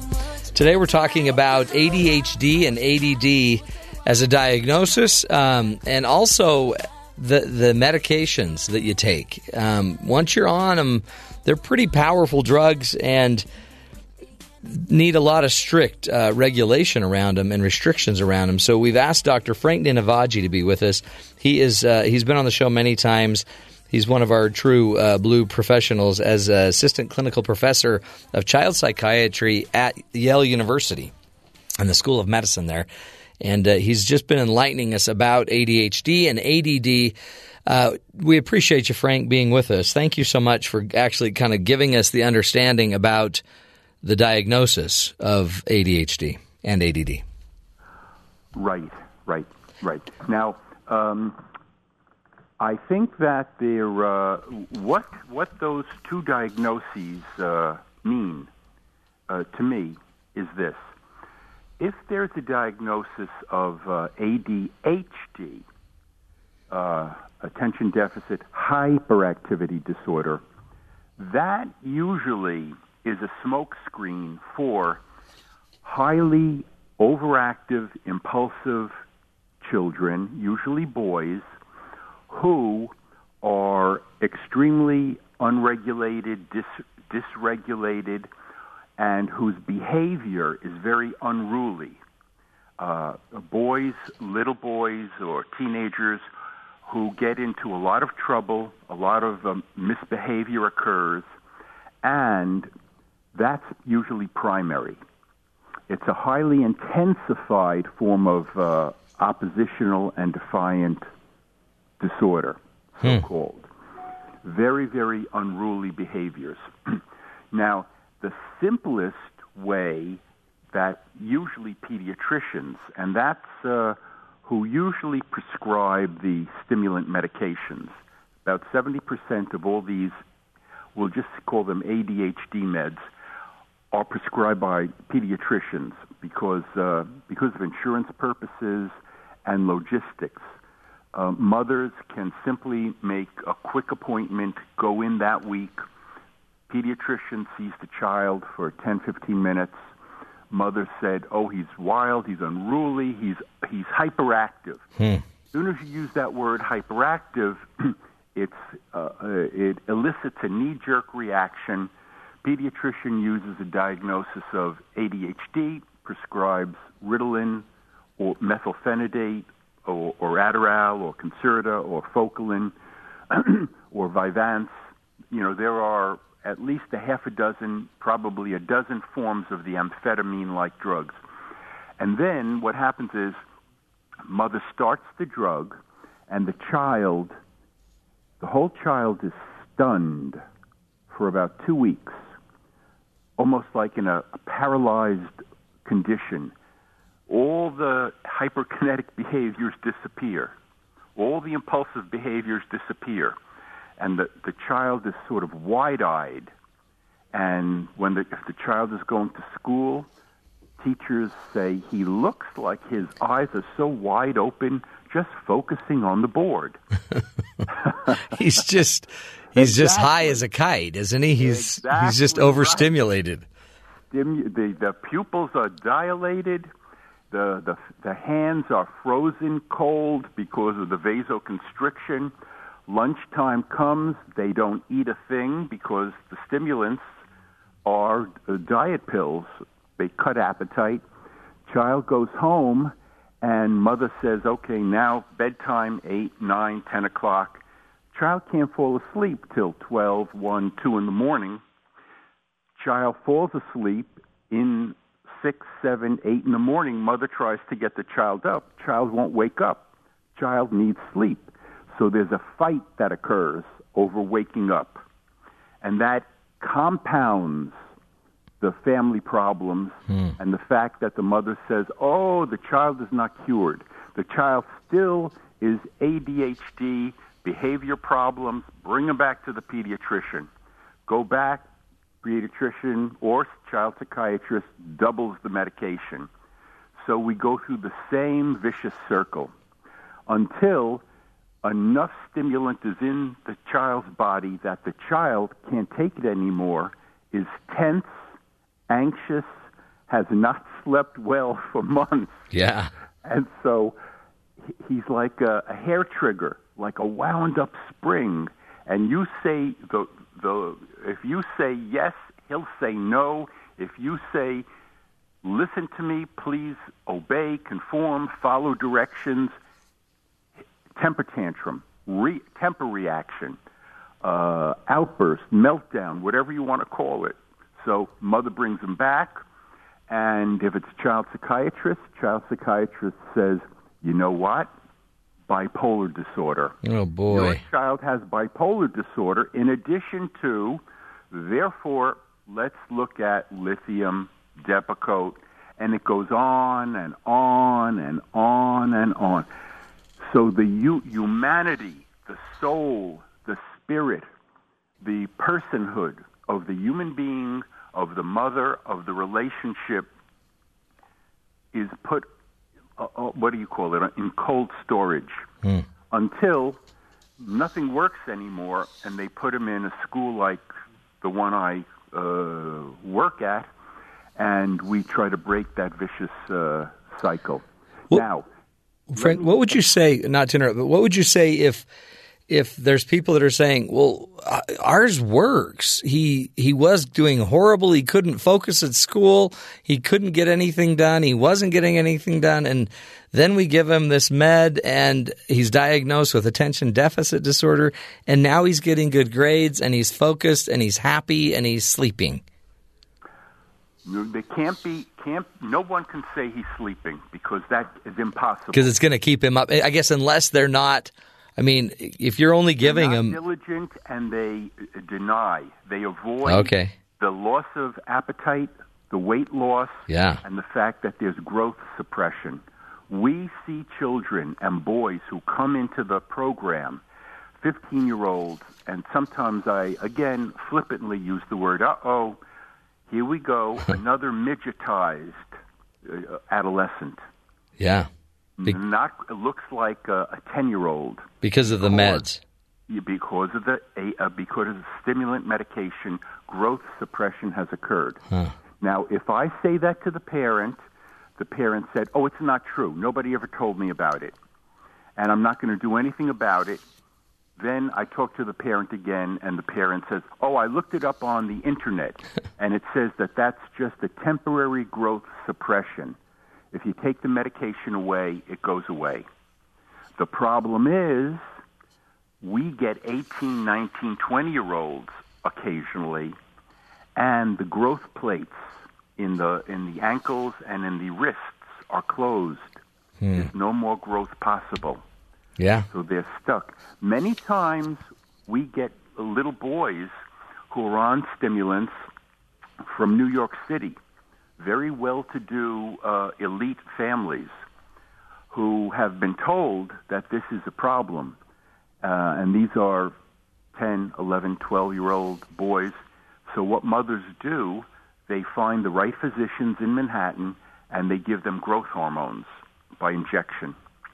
And the child comes in with plenty of stimulant medication and plenty of syringes that the nurse has to administer. So what are parents to do? All right, now this is the issue. There is something called executive functioning in the brain, in the frontal lobes of the brain. And it really is the epitome of what critical thinking is all about. We have this sort of buzz phraseology nowadays, executive functioning. Right. And basically it means strong attention, it means capacity to identify problems, it means capacity to strategize solutions toward problem solving.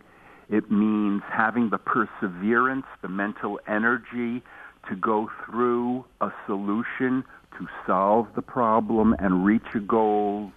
It means to look at the outcome of that solution you've chosen and to decide, is it workable, not workable? If it's not workable, dismiss it, refine your problem-solving skills, choose a different strategy, repeat the process.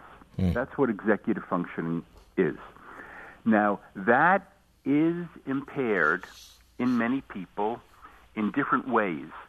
Either, and this is very important, if you get psychological testing, and people now dismiss psychological testing, good old-fashioned Wechsler psychological testing, or Kaufman, the new versions of the Kaufman ABC testing, all of that is very valuable because it gives you an idea of basic verbal abilities, basic perceptual or problem-solving abilities, basic working memory, attentional abilities, and basic processing speed abilities. Now, verbal IQ or verbal abilities, I don't put much stock in because that's parroting. Anybody could have a high verbal IQ simply from being trained and inundated with schoolwork. Right. That's called crystallized learning. but it's the problem solving, it's the working memory and the processing speed, which you're born with. Your brain is born with those signatures. And anybody will tell you, any PhD will tell you, a neuropsychologist will tell you, that stuff doesn't change. Now, we see kids come in, and the norms are like 100. That's the normal.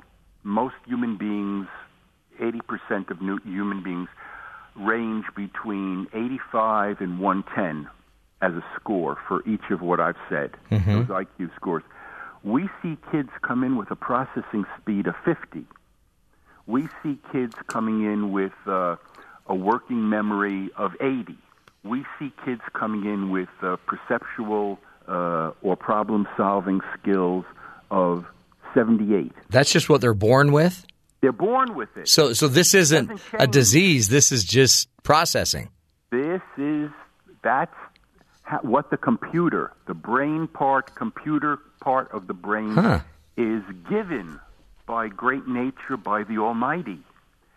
Now, in addition to that, there is this thing called learning disabilities, and that runs parallel to your capacity to learn, problem solve, and understand.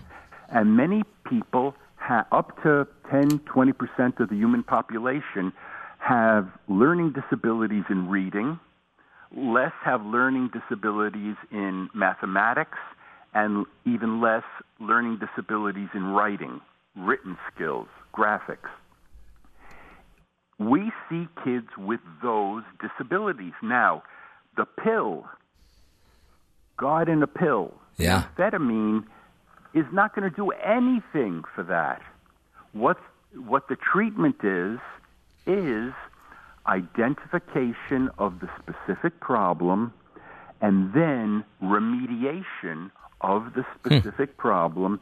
And the remediation is what in the old days we used to call special ed, which means that the teachers in the school environment need to customize the educational interventions, how they teach, to the needs, the capacities, and what the child is able to grasp and receive and retain and then express. Wow. And that's what we do at the school you work at. Oh, Frank, we've got to go. We've got a break here, but this is fascinating because it's not – we think we're fixing it, but really in what we're doing instead, we're not actually dealing with it. We're not understanding the difference, remediating it, and helping this child grow the way they need to grow.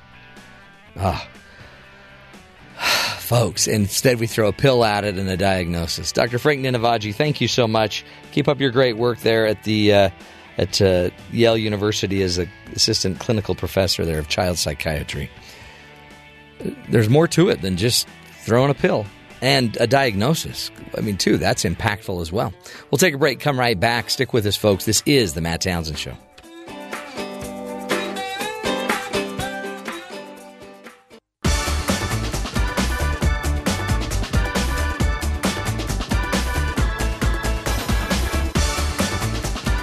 Welcome back, friends, to the Matt Townsend Show. It's so easy because we trust the professionals, right? We trust the experts. We trust the doctors, the psychologists, the psychiatrists. But wouldn't it make sense, what Dr. Ninivaggi is saying, that some people are born with a different baseline? Their processing is at 50 when yours is at 100. Their processing is at 70 when yours is at 100. And we think we can just take a pill to increase somebody's processing, their ability to handle certain information and data. It might be just too easy to think that it's a diagnosis. Instead, it might be more valuable, as Dr. Ninivaggi taught us, to think of it as just who we are. We have a difference in how we process or executively function and manage around the information we need to deal with. It might be valuable as well that we're making sure we understand our child, and not even in the terms of anxious or depressed or ADHD, but just in how they work, how they think, how they function. They at least deserve that. And try maybe non-clinical, non-medical interventions first. It's hard, I get it, because as most parents, we don't know what we're doing. So maybe slow down before you medicate. Understand. Try to figure them out. Look up the chain.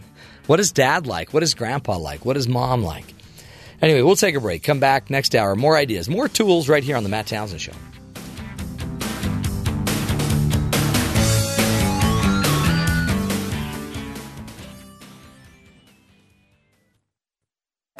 This is the Matt Townsend Show. Your guide on the side. Follow Dr. Matt on Twitter At Dr. Matt Show. Call the show at 1-855-CHAT-BYU. This is the Matt Townsend Show. Dr. Matt Townsend. Now On BYU Radio. BYU Radio. Welcome back, friends, to the Matt Townsend Show. Dr. Matt here, your life coach, your guide on the side. Happy days are here again, folks. July 5th. Graham Cracker Day. Oh, another angel just got a graham cracker. Happened to be my breakfast today, and I didn't even remember it was Graham Cracker Day. It's just how karma works. When you're living a good life, things just work out for you. We got a great show for you today. Ron Hager will be joining us. He is our chronic disease prevention expert. BYU professor. He's going to be on the show with us today, helping us to, of course, trying to buy some time in our lives and to live a healthier, happier life. We're going to be talking about the courage to do the hard things like get in shape. We just celebrated all of these courageous, on the 4th of July, all the courageous men and women who have given their lives for our country. Why not, take advantage of what they've done and start living a healthier, happier life? How about that? One that, allows you to enjoy some time with your grandkids someday down the line. I, meanwhile, was passing a kidney stone because of my horrible eating habits. That could be similar to having a child. Yes, it was. I had a beautiful little boy named Chip. Actually, he never came. I never saw him. Really? I just suffered with him. But I feel a lot better, so something worked. And then we went golfing. We went to this place where you sit down and you get to hit on a golfing range and play games on the golfing range. It's a really fun adventure with my children. Got to watch my wife try to hit a ball. That was fun. My daughter came in second place in our group. She's got game, like her father. I came in first, not to brag. You probably changed the rules as you were playing, though. Yeah, I did, just as my kids started beating me. No, I'm a good golfer. Don't get me wrong. I'm straight down the course. I don't know, about 150. About a 200-yard drive, probably. If I hit the golf cart path, easily 250. You got to hit it just right, though. Not to brag, boys, not to brag. Anyway, we got a great show for you. We will be talking with Ron Hager in just a few moments. Also, a ton of headlines, information coming up we got to get to. Lotto story, guy wins the lotto with money they stole. We forgot to get to that last hour. And what do you do when you catch somebody trying to sell a live deer? I mean, to me, it sounds like a risky business. But in the first hour, we talked about a guy that tried to ride an elk. Obviously, as we talked with Dr. Ninavaji, some people just process at slower speeds than others. Those are the people that usually want to ride a wild animal in the wild or make ice cream in their bathtub. We're here for all of them, giving them the information they need. Ben, comment? I don't think making ice cream in your tub and riding a deer relate at all. It's pretty close. Yeah, we agree. They're definitely adjacent to one another. We've checked the books. Yeah, but your intentions are to destroy me. So No, I think that's a little harsh. That's not an intention. That's just a fun side game. Yeah, it's a side effect. We're just talking here. We're amongst friends. Friends, yeah, really? You shouldn't feel any sort of... There's no attack. You shouldn't feel any danger. So when you think Ben Wasden, you think friend. I wouldn't go that far. I know. When I think Ben Wasden, I think security. It's too security. far. Yeah. That's what I think. Great show coming up. Tons of information. Plus, our good buddies from BYU Sports Nation will be joining us. We'll find out what's going to be on their show at the top of the hour. And, of course, we got to get to the headlines first. Let's go to Caitlin Thomas, find out what's going on around the rest of the country. Caitlin, what's up? Okay, Matt. So President Obama will campaign with Hillary Clinton for the first time today, appearing with the presumptive Democratic nominee in North Carolina, a state that he won in 2008 and narrowly lost in 2012. Clinton will appear with Vice President Joe Biden on Friday in Scranton, Pennsylvania as well. The Coast Guard is searching for 3 men whose fishing boat overturned off Oahu's North Shore. Authorities say the 3 men, all age 30, left around 5:45 a.m. Sunday and were to return by 5 p.m. The Coast Guard was alerted when the men still weren't back by 8:30 p.m. And on Monday, their 20-foot fishing boat was found overturned 25 miles off of shore. Officials say a rescue swimmer searched the vessel but found no one on board. A helicopter, plane, and patrol boat are now searching with firefighters and the Navy. Last hour, Matt, we mentioned that a U.S. student's body had been found dead in Rome yesterday, but just in a day after the body of the 19-year-old Wisconsin student was found, an arrest in the case has been made. The suspect, described as a 40-year-old homeless man, was to be charged with aggravated murder and has been seriously implicated in Bo Solomon's death, police said. Solomon's family previously said that thousands of dollars were charged to Bo's credit cards after he disappeared. So we have an arrest, so that's good news. Lastly, Matt, this is a good one to end you off with. Joey Chestnut won the annual 4th of July hot dog eating contest at Nathan's Famous in Coney Island and set a record in the process. In just 10 minutes, the San Jose, California resident ate 70 hot dogs and buns, beating last year's winner, Maddie Stone, by 17 hot dogs and buns. These 70 dogs were the most ever downed during a competition. Happy 4th of July. Wow. There you go. Indigestion. That's horrible. Well, he soaks them down. I don't care what he does with them. He dunks. He has a pitcher of water, and he just dunks the buns in the water and eats them that way. So they're soggy buns, if that helps. It's just, I don't care. It's bad for you. 70. Yeah. This is press conference. This is one of those press conferences where everyone wants to get a word in. They're just going right down the line. 70 hot dogs. And buns. How many could you eat, really? Probably about 4. Yeah. Depends how good the hot dog was. If I was in a competition, I'm not sure.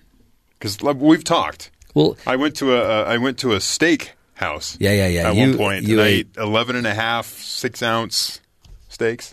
Jeez. Which was pretty rough going towards the end. Yeah. Well, for probably the next week. I was topped off pretty good there. But that was difficult. So hot dogs, I don't know. Well, but hot dogs don't really have meat in them, do they? It's not considered meat. It's sort of what's left over after the meat has been passed through, we call it. Taken away. It's the leftover pieces. Mostly faces. But when it comes but it's the buns. The bun is the problem. Bread is hard to just consume fast and in grand quality or grand quantity. You're eating just piles of it. But even like half those hot dog buns, they're not a lot of bread either. Well, there's not a lot. It's just a big sugar cake. Yeah, I don't know. You're doing it so fast, your body doesn't really get a chance to give you that sort of full indication. Yeah. Well, it seems like if you're going to take a risk in a sport, you may as well be in a sports car. At least have fun while you do it. Yeah, you don't want to be standing there stuffing hot dogs down your gullet. Yeah, it doesn't sound like... Meh. Yeah. Not my sport. Have you ever watched the competition? Oh, yeah. That's pretty gross itself. Just watching people just... Well, I was doing it while my kidneys were like contracting. Okay. And I thought, I think I'd rather be driving a sports car right now. Right. I understand. Not worth it. I mean, if you're going to do a sport, risk it. Jump out of an airplane. Risk it. But they're risking it. They could do severe damage. Oh, sure. Oh, they've done damage. If we ask, I always love having that story right before Ron Hager gets here. Because he can't handle that. No, it grosses him out. We probably ought to get some video up for him. He's going to want to watch that. That's for sure. It's on the web. Hey, we talked about last hour a couple in Pennsylvania. We never got to the story. We just teased you, and now we will finally give it to you. A Pennsylvania couple helped steal more than $175,000 from a grocery store where they worked, and then they used that money to buy a $1 million lottery ticket from the same store. Okay. Right? That sounds efficient. Right. So bada boom, bada bing. They rob from the rich to go become rich. Well, richer. Richer. Here's the problem. They rang up the bogus returns, pocketed money, so people would return stuff to the store. They'd ring it up, then they'd take that money, put it in their pocket, not back in the stores. And now a police report has been claimed, and some of the stolen money was then used to buy lotto tickets, and now they're going back to basically get that money from them.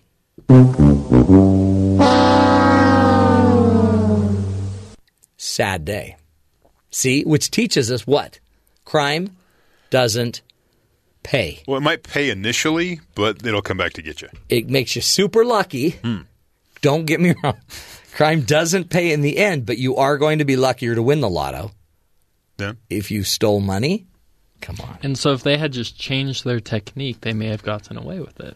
But we don't want them to get away with it because we want them to have to suffer the Price is Right ugly negative sound. That's pretty humiliating when you get that noise. I hate that noise. You don't want that noise. Especially like when you were going for $1 and then you overdid it. Oh, I shouldn't have done that. I was 80 cents. Blasted. You miss out on that fridge. Hey, another thing we probably ought not do. If you, for example, are looking for an extra $300, okay, yeah, I would suggest that you don't scoop up a fawn, just a little baby deer, off a rural road, and then attempt to sell it on Craigslist. Oh, come on! Really? I know. You're supposed to be able to sell anything on Craigslist. I know, except apparently a live wild animal. All right. And so according to the San Francisco Chronicle, reports 28-year-old Lazy Jean David posted the ad asking $300 for a baby deer. She posted a photo with the ad on the side of the road. She's standing like 10 feet from the deer. State game warden set up a sting to meet her, and they bought the deer. It is illegal to pick up a fawn and sell it online. By the way, Ben, before he was going to do his company, to the fundraiser to raise money, he thought of this. Okay. Sell wild animals. Yeah. He, in fact, packed an 8-point deer in the back of his mom's van. Wow. Good job. It was amazing. It's a big deer.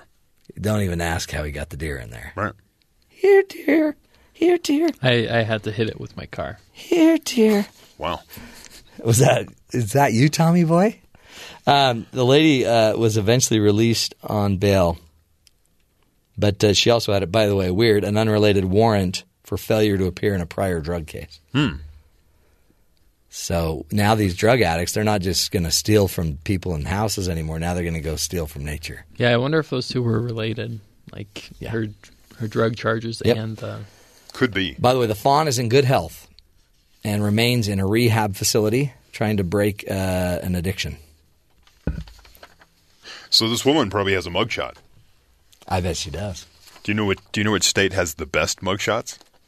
Florida is where I'm going. Close, but no. Mississippi. No. Where? North Carolina. Really? Why? Apparently, they're the home of the happiest mugshots. Oh, really? According to a survey of 30,000 mugshots conducted on behalf of a law firm in Los Angeles, mugshots from all over the country were simply put through Microsoft's Cognitive Services, a web-based tool that can detect emotions. in order to determine the mood of each subject. Wow. So it judges the facial expression, what the face looks like, to judge what the emotion that they're trying to show. And so of all of the mugshots around, the happiest people being arrested were in North Carolina. Now, this wasn't a peer-reviewed scientific study, so you have to take the results with a big grain of salt. Big grain of salt. As they put it into this computer system, it kicked out. It says that it goes, North Carolina came out on top for the most smiling suspects. Oh, that's good. With Nevada, Indiana, Maine, and New York. Wow. Rounding out the top 5. If you're going to have criminals, you want them to be happy. Happy criminals. Because, happy criminals make a happy jail. And a happy jail, you know what that means. Ben? I think no. Happy jail means lots of happy people in the jail. Oh, okay. Well, I've never been to jail, so I was just hoping you'd be able to respond to that. Yeah, I didn't see any connects from my experiences. I just thought in your training that they had a phrase that they always use. It wasn't that. Okay, just checking. Hey, we will take a break when we come back. We're going to be talking about your health and eating healthy, being healthy. Hopefully it not only leads to health and a good, picture when they take your picture when you get pulled over and arrested, but maybe you'll be able to live longer and happier and have healthier lives. Stick with us. This is the Matt Townsend Show. We'll be talking with the good Dr. Ron Hager up next. Stick with us.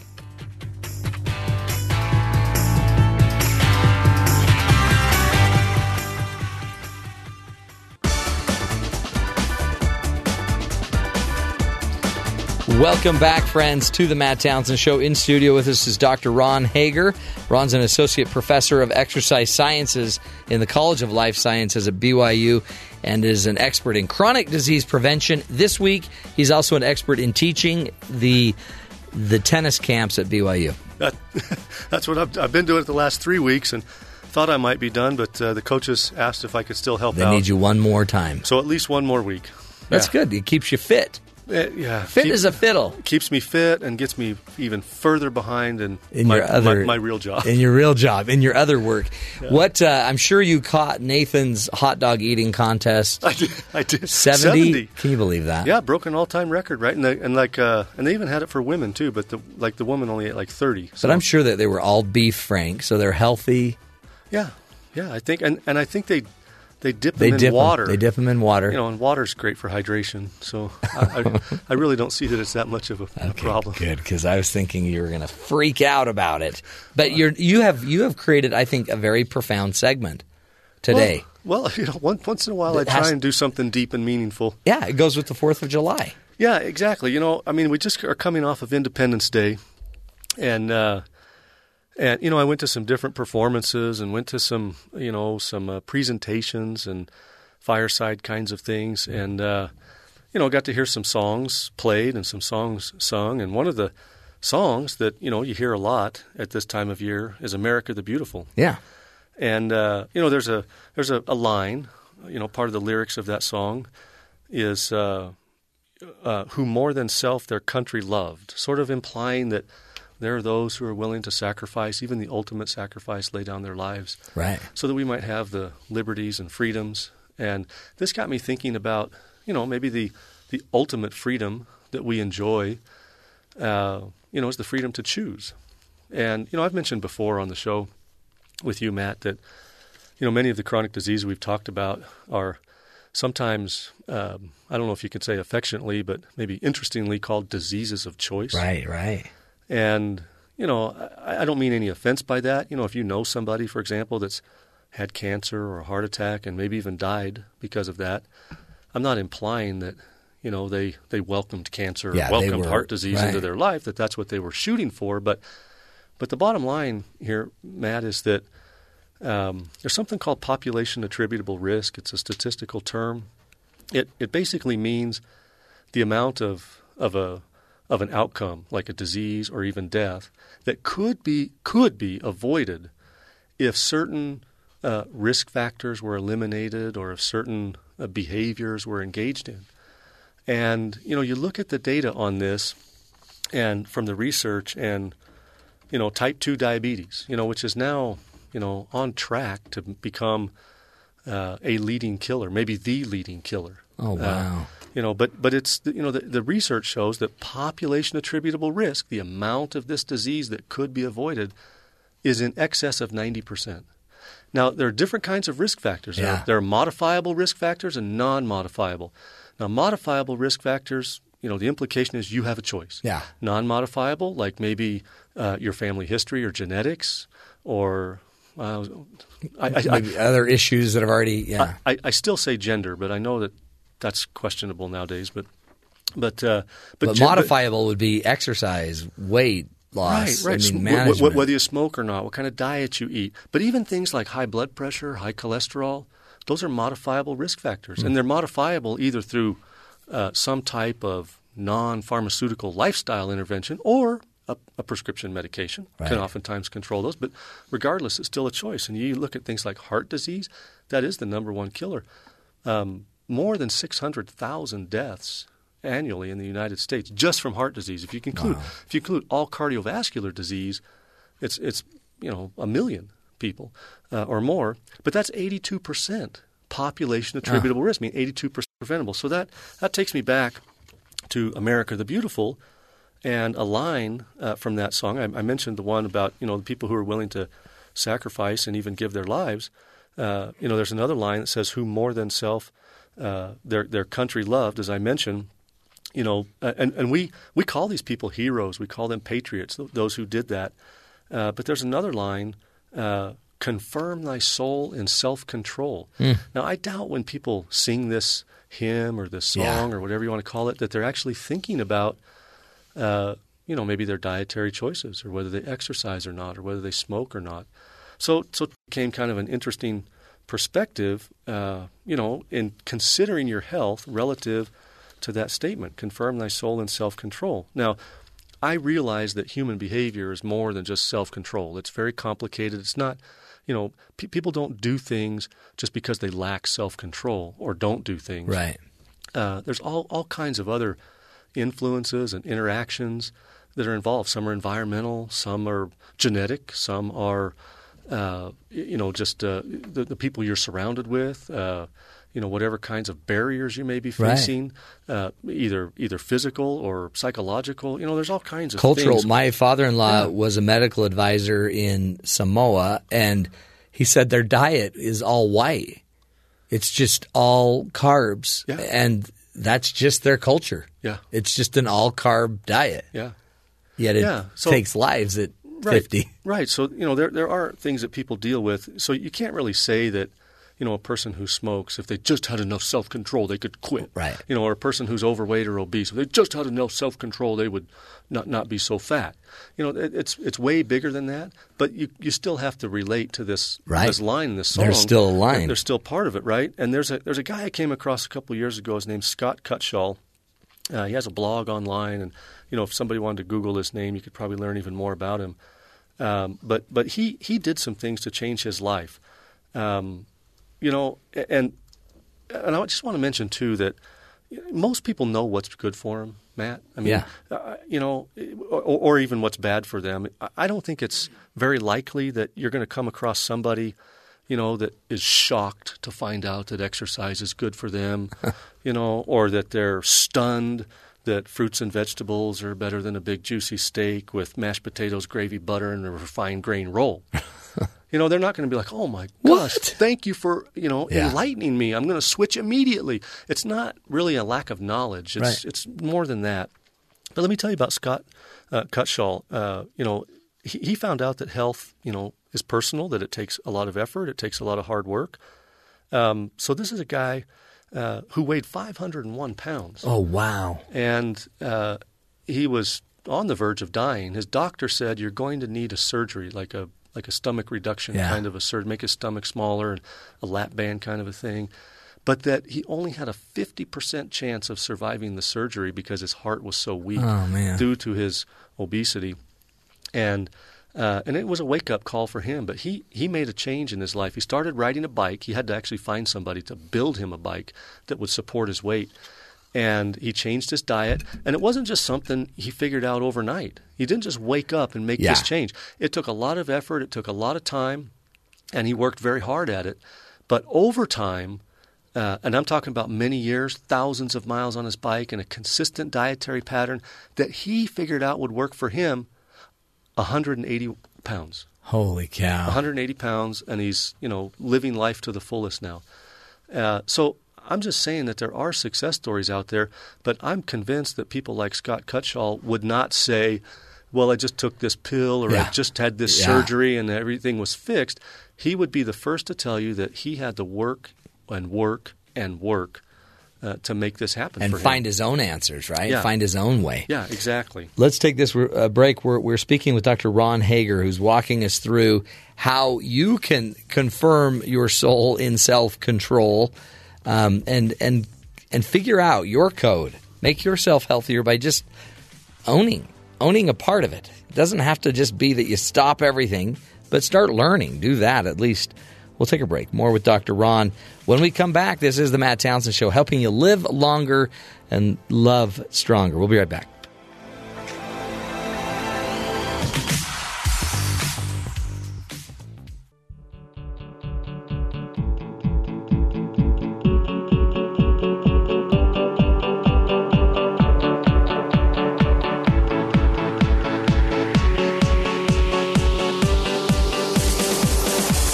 Welcome back, friends, to the Matt Townsend Show. In studio, Dr. Ron Hager, who's an associate professor of exercise sciences in the College of Life Sciences right here at BYU. He is also an expert in chronic disease prevention and is doing what he can today to help us make some decisions in our lives, to use whatever character we can muster to live a healthier, happier life. Ron, welcome back to the show, my friend. Thanks, Matt. Yeah, that's a crazy story you were telling us about Scott Cutshall. Yeah. 500 pounds down to 183, 184. Yeah, something like that. Maybe even a little more now, because this was a few years ago. That is amazing. I checked on him. And again, he ended up not having the surgery. Right. Yeah. Just chose to make some changes. Yeah. Had to have a custom-made bicycle made for him. Now he's riding all over the place. Yeah. In fact, in part of what I remember reading about him, he even moved. He had a daughter and a wife. I don't know if he has more children now. It's a few years ago since I looked into him, but he actually moved. He said, this is you might say, well, this is a drastic change, but this is a person who's taking control, right? So he said, where we live now is not conducive to my living a healthy lifestyle. Let's find a place. Huh. So I think they ended up going to Minnesota or something like that because it was a more bike friendly place. It was one of those healthiest states. Yeah, something like that. So he did a lot of research. He figured things out. That's what you got to do, though, right? Is figure out what works best for you, right, and adjust. Right, and if you think about, like I said, that line from America the Beautiful, confirm thy soul in self-control. What does it mean to confirm your soul? I mean, that's a cool phrase. Yes. I guess validate your worth. To know who you are. Yeah. Right? To have the self-efficacy, right? The self-efficacy is the confidence you have that you can do something. And if you have confirmed your soul, meaning you've validated, you know who you are. You're not being told by the media or the public or the entertainment industry who you are. You know who you are. Now all of a sudden, self-control, becomes part of who you are. And you can confirm your soul with self-control because you take charge, right? And like you were saying, you don't have to bite the whole thing at once. Just take whatever bite you need to take. Yeah. Just take the first bite. Exactly. And, we mentioned these modifiable risk factors, things that you do have control over, and how environment, can play a role in that. But I want you to think about, and anybody who's listening too, think about the best things that have ever happened to you in your life and tell me if they came easy. Tell me if you just woke up one morning and there they were and it was no effort on your part. If you're saying yes to that, my guess is those things really don't have that much meaning. Yeah. So it reminds me of a quote I came across some time ago, that's related to this. It says, if you find a road with no obstacles, it probably doesn't lead anywhere. Right? So obstacles are okay. Doing the hard thing is okay. In fact, what gets people into the most trouble is looking for the path of least resistance. Yeah, the easy way out. Yeah, exactly. And as you look at, if we go back to, these leading causes of death, heart disease and cancer and stroke, those are the top 3 leading causes of death. But I like to talk about what the actual causes of death are, because the ultimate question is, well, if heart disease is the leading cause of death, well, what's causing so much heart disease, right? So, by the way, of the top 4, is that right? They're modifiable. Yeah. I mean, these things are modifiable at a very high rate. You can modify 70% or more of the top 4 70 to 90% plus can be avoided of the top causes of death. Huh. And, you don't hear a lot of talk about that. You hear a lot of talk about, mass shootings and, right. which are terrible things. Right. But, we're talking about, maybe a few dozen people being killed versus over 600,000. Yeah, you're much more likely to die. Where's the news and the media outcry on that? But you look at these actual causes of death, Matt, and tobacco is number 1. Now, is tobacco a modifiable risk factor? Yeah. Does a person have a choice? Now, you introduce an interesting thing into this, and that's something called addiction, because addiction can, in a sense, rob you of choice. Whether it's chemical or psychological or whatever it is, addictions can be very, very powerful, but it still can be done. I'm not saying it's easy, but there are people who have been able to quit. Yeah. So smoking is number 1, and then the number 2 actual cause of death is poor diet and physical inactivity. Man. Do you have a choice on those? Absolutely. Sure you do. So part of living in a free world, in a free society, and appreciating our liberties, in my mind, is self-control. Exercising that right to choose so that your health is optimized. Now, maybe there's people out there who say, well, I don't care about my health. I like the way things are, and that's a valid excuse that people use. I mean, it is valid because some people just don't care. And maybe, something will change for them. I don't know. It did for Scott Cutshall. Yeah, right. I mean, I'm not saying Scott Cutshall enjoyed his life when he was, tremendously overweight. But his wake-up call, as I remember reading in his blog, was he came to a realization that he was not going to be there. The doctor gave him 6 months to live. And he came to a realization that he was not going to be there for his wife, for his daughter. So it was something outside of himself. It was related to service. It was related to love and to caring. And, maybe that's what people need. Maybe they need that in order to help them change. So I don't pretend to understand all about, people's difficulties in overcoming behaviors. But I have had my own challenges and my own trials, so I know that it can be difficult. But I haven't, had to overcome addictions or anything like that with smoking or alcohol, and I know it can be very, complicated and complex. So I don't pretend to understand all that. But maybe too, though, the people that, but you've had yours. You have your temptations, your things that you've had to say, okay, I got to find a way around that. Yeah. And in a way, I kind of feel like everyone's pretty. Even if you grew up in a family where smoking's the norm. But if you're getting this pang or this feeling in your heart that you need to do something, then just find something to do. Yeah. I mean, you don't have to – again, just learn, understand. There's 500 ways to probably go about quitting something. Right. And fixing or compensating. Or starting something. And starting something, exactly. Yeah. Yeah, and so it's a bit of a tricky thing, obviously, but there's no question there are hundreds of thousands of examples of people who – have done it. Now, one of the things I think that makes the biggest difference is as people begin a path of behavior change, when they get to a certain point, they have to ask themselves, am I worth it? Yeah. And when they can get to a point where they can say yes, when they can say, yes, I'm worth it. Now, maybe it's, yes, I'm worth it because of you, Yeah, right. Because, I feel like my family needs me or my friends need me or whatever. But at some point, when people can say, I am worth it. Now that's confirming your soul, that's right? It. So back to the song, when they can get back to saying when I say yes to I'm worth it, to me, that's like a tipping point. That's when they can really start to make a change. Get ahead. Yeah. Man, we appreciate it. Dr. Ron Hager, great stuff. Remember, that right there, America the Beautiful. I'll never hear that song again. Confirm thy soul in self-control without thinking of this lesson. Great lesson. There's another line there too, Matt. It says, may all thy gold refine, or something like that. Yeah. So I'm waiting.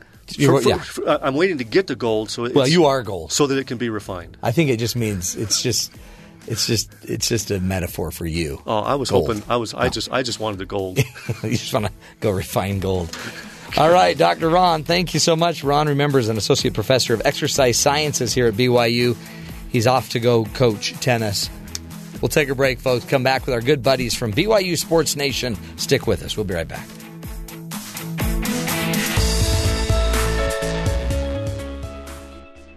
Cloverleaf, Butterflake, Swirl Rolls. All made using Rhodes Bake and Serve dinner rolls. Simple things that make life. And I'm proud to be an American, where at least I know I'm free. And I won't forget. Welcome back, friends.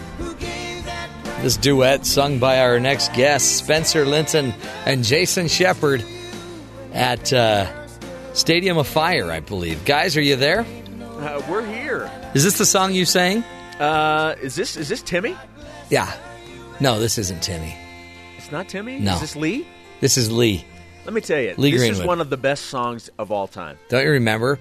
Around 9/11. This was it. I love it. I actually have this in my my iTunes collection. I didn't know you were so good with Tim that you could call him Tim. Not only do we sing a mean duet, but we're also workout buddies. Don't you hold his legs down when he does sit-ups? No, I do not do that. I knew you guys were close. I'm there mostly for moral support. Yeah. And vice versa. He's there for me. Well, he must do a great job holding your legs down because you are ripped. You are one ripped man. How are you, brother? What a wonderful way to join this conversation, Matt. Hey, how are you, Spence? I've just been listening for the last 45 seconds to this awesomeness. You had to finish your set, didn't you? No. I had to shave off my 5-day-old beard. Did you? Yeah. So was that just on your chin? Don't you just... Isn't that like 1-2 razor? Jason, explain to him that No, it was noticeable. He walked in the room and we're like, whoa. You mean like indoor noticeable, not outdoor in the sun noticeable? Exactly, yeah. Wow. He walked in the room. We all took notice. And, interesting. And yeah, so it's just one of those things. Isn't it weird? I have a hard time saying goodbye to it after extended breaks. Well, I mean, it takes so much energy. Well, and my wife, too, because she's like, oh, I like you so much better. Really? Don't you get... My wife says the exact same thing. I like you so much better with it. And I'm like, thanks? I like you better when you look different. Like with a hat and some facial hair. She's like, oh, I mean, she would never like openly say like, I am way more attracted to you right now. Like she wouldn't say it that way, but that's totally how it is. Has your wife ever handed you a ski mask? Nope. Me either. I was just wondering. No, that's never happened. That's kind of strange. It's so strange. Hey, what do you guys think of KD, Kevin Durant? I didn't think he had it in him to leave. I really didn't. That's pretty gutsy. I thought when it was all said and done, he was going to go back to Oklahoma City. But you know what? This is the way.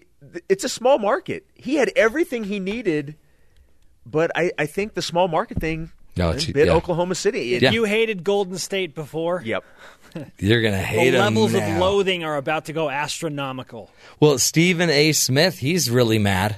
He went off. You know, here's the thing: Stephen A. Smith is a polarizing figure in sports, and especially in sports talk radio. And quite honestly, because he has a loud microphone, he feels like he needs to be loud in these moments, and so. You know, he's got a strong opinion. I just so happen to have not the same opinion as Stephen A. Smith. His point was, look, they were a game away, half a game away from the championship. Why would you go to the other team? There's no guarantee that they are getting back with the roster as defined now. He's been there a number of times. Yeah. LeBron James went to Miami and won 2 championships. Why is it that big of a deal for Kevin Durant to go to Golden State and try and get better on a better team? Right, and what team would have been a better shot? Hey, maybe it's that I'm so worried about this being a Jazz fan in a small market like Salt Lake City and Utah. The Jazz might win the division now, Jason. Well, but here's the thing. I'm just convinced that he didn't want to be in Oklahoma City, that he wanted to go where, and he had endorsement deals in Oklahoma City. He had national endorsement deals with Nike and whatever. But I'm so convinced that even though he had a great team, he wanted to be in a bigger market, so he's going to San Francisco. And again, maybe that's just the Jazz fan in me. Right. It's just so used to people not wanting to come here because it's a small market. But right. I have a feeling that played something into it. That's why it's not an even league. It's not equal. They can't make it equal, right? I mean, some cities are just, they offer more. Yeah, you can't. Come on. Are you going to compete with Miami? Are you going to compete with L.A.? Are you talking about me personally? No. No, not you personally. But how would you compete with Miami? I mean, well, hello, maracas. Have you ever seen me on a maraca? Yeah, well, that's something else. Dude, my wrists, I can show on that. Yeah, don't even go there. Yeah, I agree. No, I agree. And okay, here's a crazy one. What do you think? I mean, so all of a sudden, who are they going to lose? I guess Barnes is going to be gone from the Warriors, right? Yes, but Kevin Durant fills that vacancy in, and then like 20 things more. The one criticism you can look at this Golden State roster right now and say is, well, they're not very big. They're not very big. Is Draymond Green going to play the 5? Or are they going to go out and get somebody else? Yeah, because they and bring Andre Iguodala off the bench. Yeah, Bogut's gone. Bogut's in Dallas now. So it's like, well, they still have to defend. Like, they will be the most prolific offense in the NBA hands down next season. It's going to be crazy to watch what they do offensively. They will blow teams through the roof with their offense. But when they're playing a team like the Spurs or they're playing a team like the Cavs, maybe the Cavs upgrade Dwayne Wade potentially. What do they do defensively against physical, inside, disciplined teams? Yeah. Hey, think about this, guys. Think about how disappointed everybody was that Golden State didn't win it this year. Imagine what if they don't win it next year? Oh, that's some pressure. What if with this team they still don't win it next year? Well, then you got to go get LeBron. I mean, there's no doubt about it. Yeah, I don't This is kind of like the Yankees franchise when they went out and got anyone and everyone, right, and couldn't win the World Series. Man. That said, basketball is not as fickle as baseball. I think you can dominate in basketball. You can control things in basketball more than you can in baseball. But don't you think baseball has better treats during the game? Sunflower seeds, bubble gum. Pies. They always serve somebody with a shaving cream pie. I love me some shaving. Why can't we have why can't they store some whipped cream in the dugout? You know, they should. Yeah, why are we throwing something that will burn your eyeballs? Hey, you know just why? Had a great game. Here's some shaving cream in your cornea. Because if not, there'd be guys huffing the shaving cream. Right? It'd be a huffing problem. You don't get that when you're just huffing. You know, that's a problem that doesn't get talked about enough. Yeah. Oh, you have no. We cover it almost every week on our show. Famous huffers. That's, by the way, Huffington Post. I'm not going to say anything else. Oh, I did not realize that's what it was named after. Meaning. Famous huffers in New York. Hey, oh my heavens, it's time to go. It is time to go. Okay, you guys got to go to your show. Make sure on your show you talk about Shaq Walker. We will discuss Shaq Walker. We will also discuss, in the spirit of the 4th of July and independence, the best win in 5 years of BYU football independence. Wow. What's the best win in the last 5 years? And why? That's good. That's a good tease. Oh, you know it is, brother. Okay, knock 'em dead. Keep shaving. Wax on, wax off. Woo! And we'll see you tomorrow. Danielson. See ya. Peace out, yo. Yeah. Man, time flies with those guys. I got taken away. KD, he's going to Golden State. You know, I was this close to playing pro ball. You guys can't see it because this is radio, but it was about an inch. Yeah. Anywho, speaking of world record holders, An Indian man seeks the Guinness record with the longest hair. This guy had to uncoil his hair and unspool it. We have a video of it right here. I won't even say his name is Mr. Rathwa, 60, had 62 feet long of hair. His hair is 62 feet long. And I guess once it gets all, rolled up on this spool, then he just carries the spool around on his head. Holy cow. He eats plenty of fruits and vegetables. Keep his hair healthy. They're still unwinding his hair. They're only probably halfway done. Wow. Yeah, his grandkids are holding it. That's cute. He's got his He says every couple of days or so, his grandkids come and he'll wash his hair, and then they just hold it out in the sun to dry it. And that's neat. This is a record that the whole family can participate in. Like I would rather. God, it is a long. They need to oil the spool. Yeah, they're still going. Man, okay, I think they just finished. That took a long time, though. Yeah, then it just hangs there on it. 62 feet long. Can you imagine? Hey, where's the cookie? I lost my cookie. Grandpa, I found it. It was about at the 10-foot mark, Grandpa. It was wound in the spool. I think it's neat, though. He's doing it as a family. You know that families that wash hair together stay together. I saw that on a meme. Yeah, I wouldn't trust that. I saw that on a meme on the interweb. Hey, to wrap up the show, as you know, we like to always do a hero story. Today's hero is Army Doctor Jacqueline Place from Oceanside, California. Here's the story. The late-night peace was broken by distant screaming, but the doctor's training immediately kicked in. Jacqueline Place ran to the back of the building and found her neighbor, Jennifer Barella, stabbed and bleeding on the floor. An artery in her arm had been severed. She was quickly losing blood, but it soon became obvious that she wasn't the one in the most danger. Barella's 14-year-old daughter had stab wounds to her face and near her ribs. She struggled to breathe, and she was losing a lot of blood. That's when Place got to work. She called the Marine Staff Sergeant Thomas McDonald, who brought his first aid kit from his apartment and began bandaging up Barella's arm. Place applied a seal to the 14-year-old's wound that staunched the blood while preventing air from being trapped in her chest. Police also showed up responding to the 911 call made by another neighbor. The Marines credited Place's trauma response and courage with saving her neighbors' lives even while the attacker was still on the loose. Barella says, Jacqueline is the reason why I have my daughter here today. She is family now. So Jacqueline Place, Army doctor from Oceanside, California, you are the hero of the day on the Matt Townsend Show. And again, a great example of, our military in action, which we ought to be grateful for this time of year. And also just to have a good neighbor that will be there when you need them. Folks, that's really all any of us need, are to have good people around us. We can't do this show without you, and we're grateful that you are around us. Thank you for being with us. We'll be back tomorrow to give you more information, more ideas and solutions to find and become the kind of person you want to become in this life. Don't ever give up on yourself.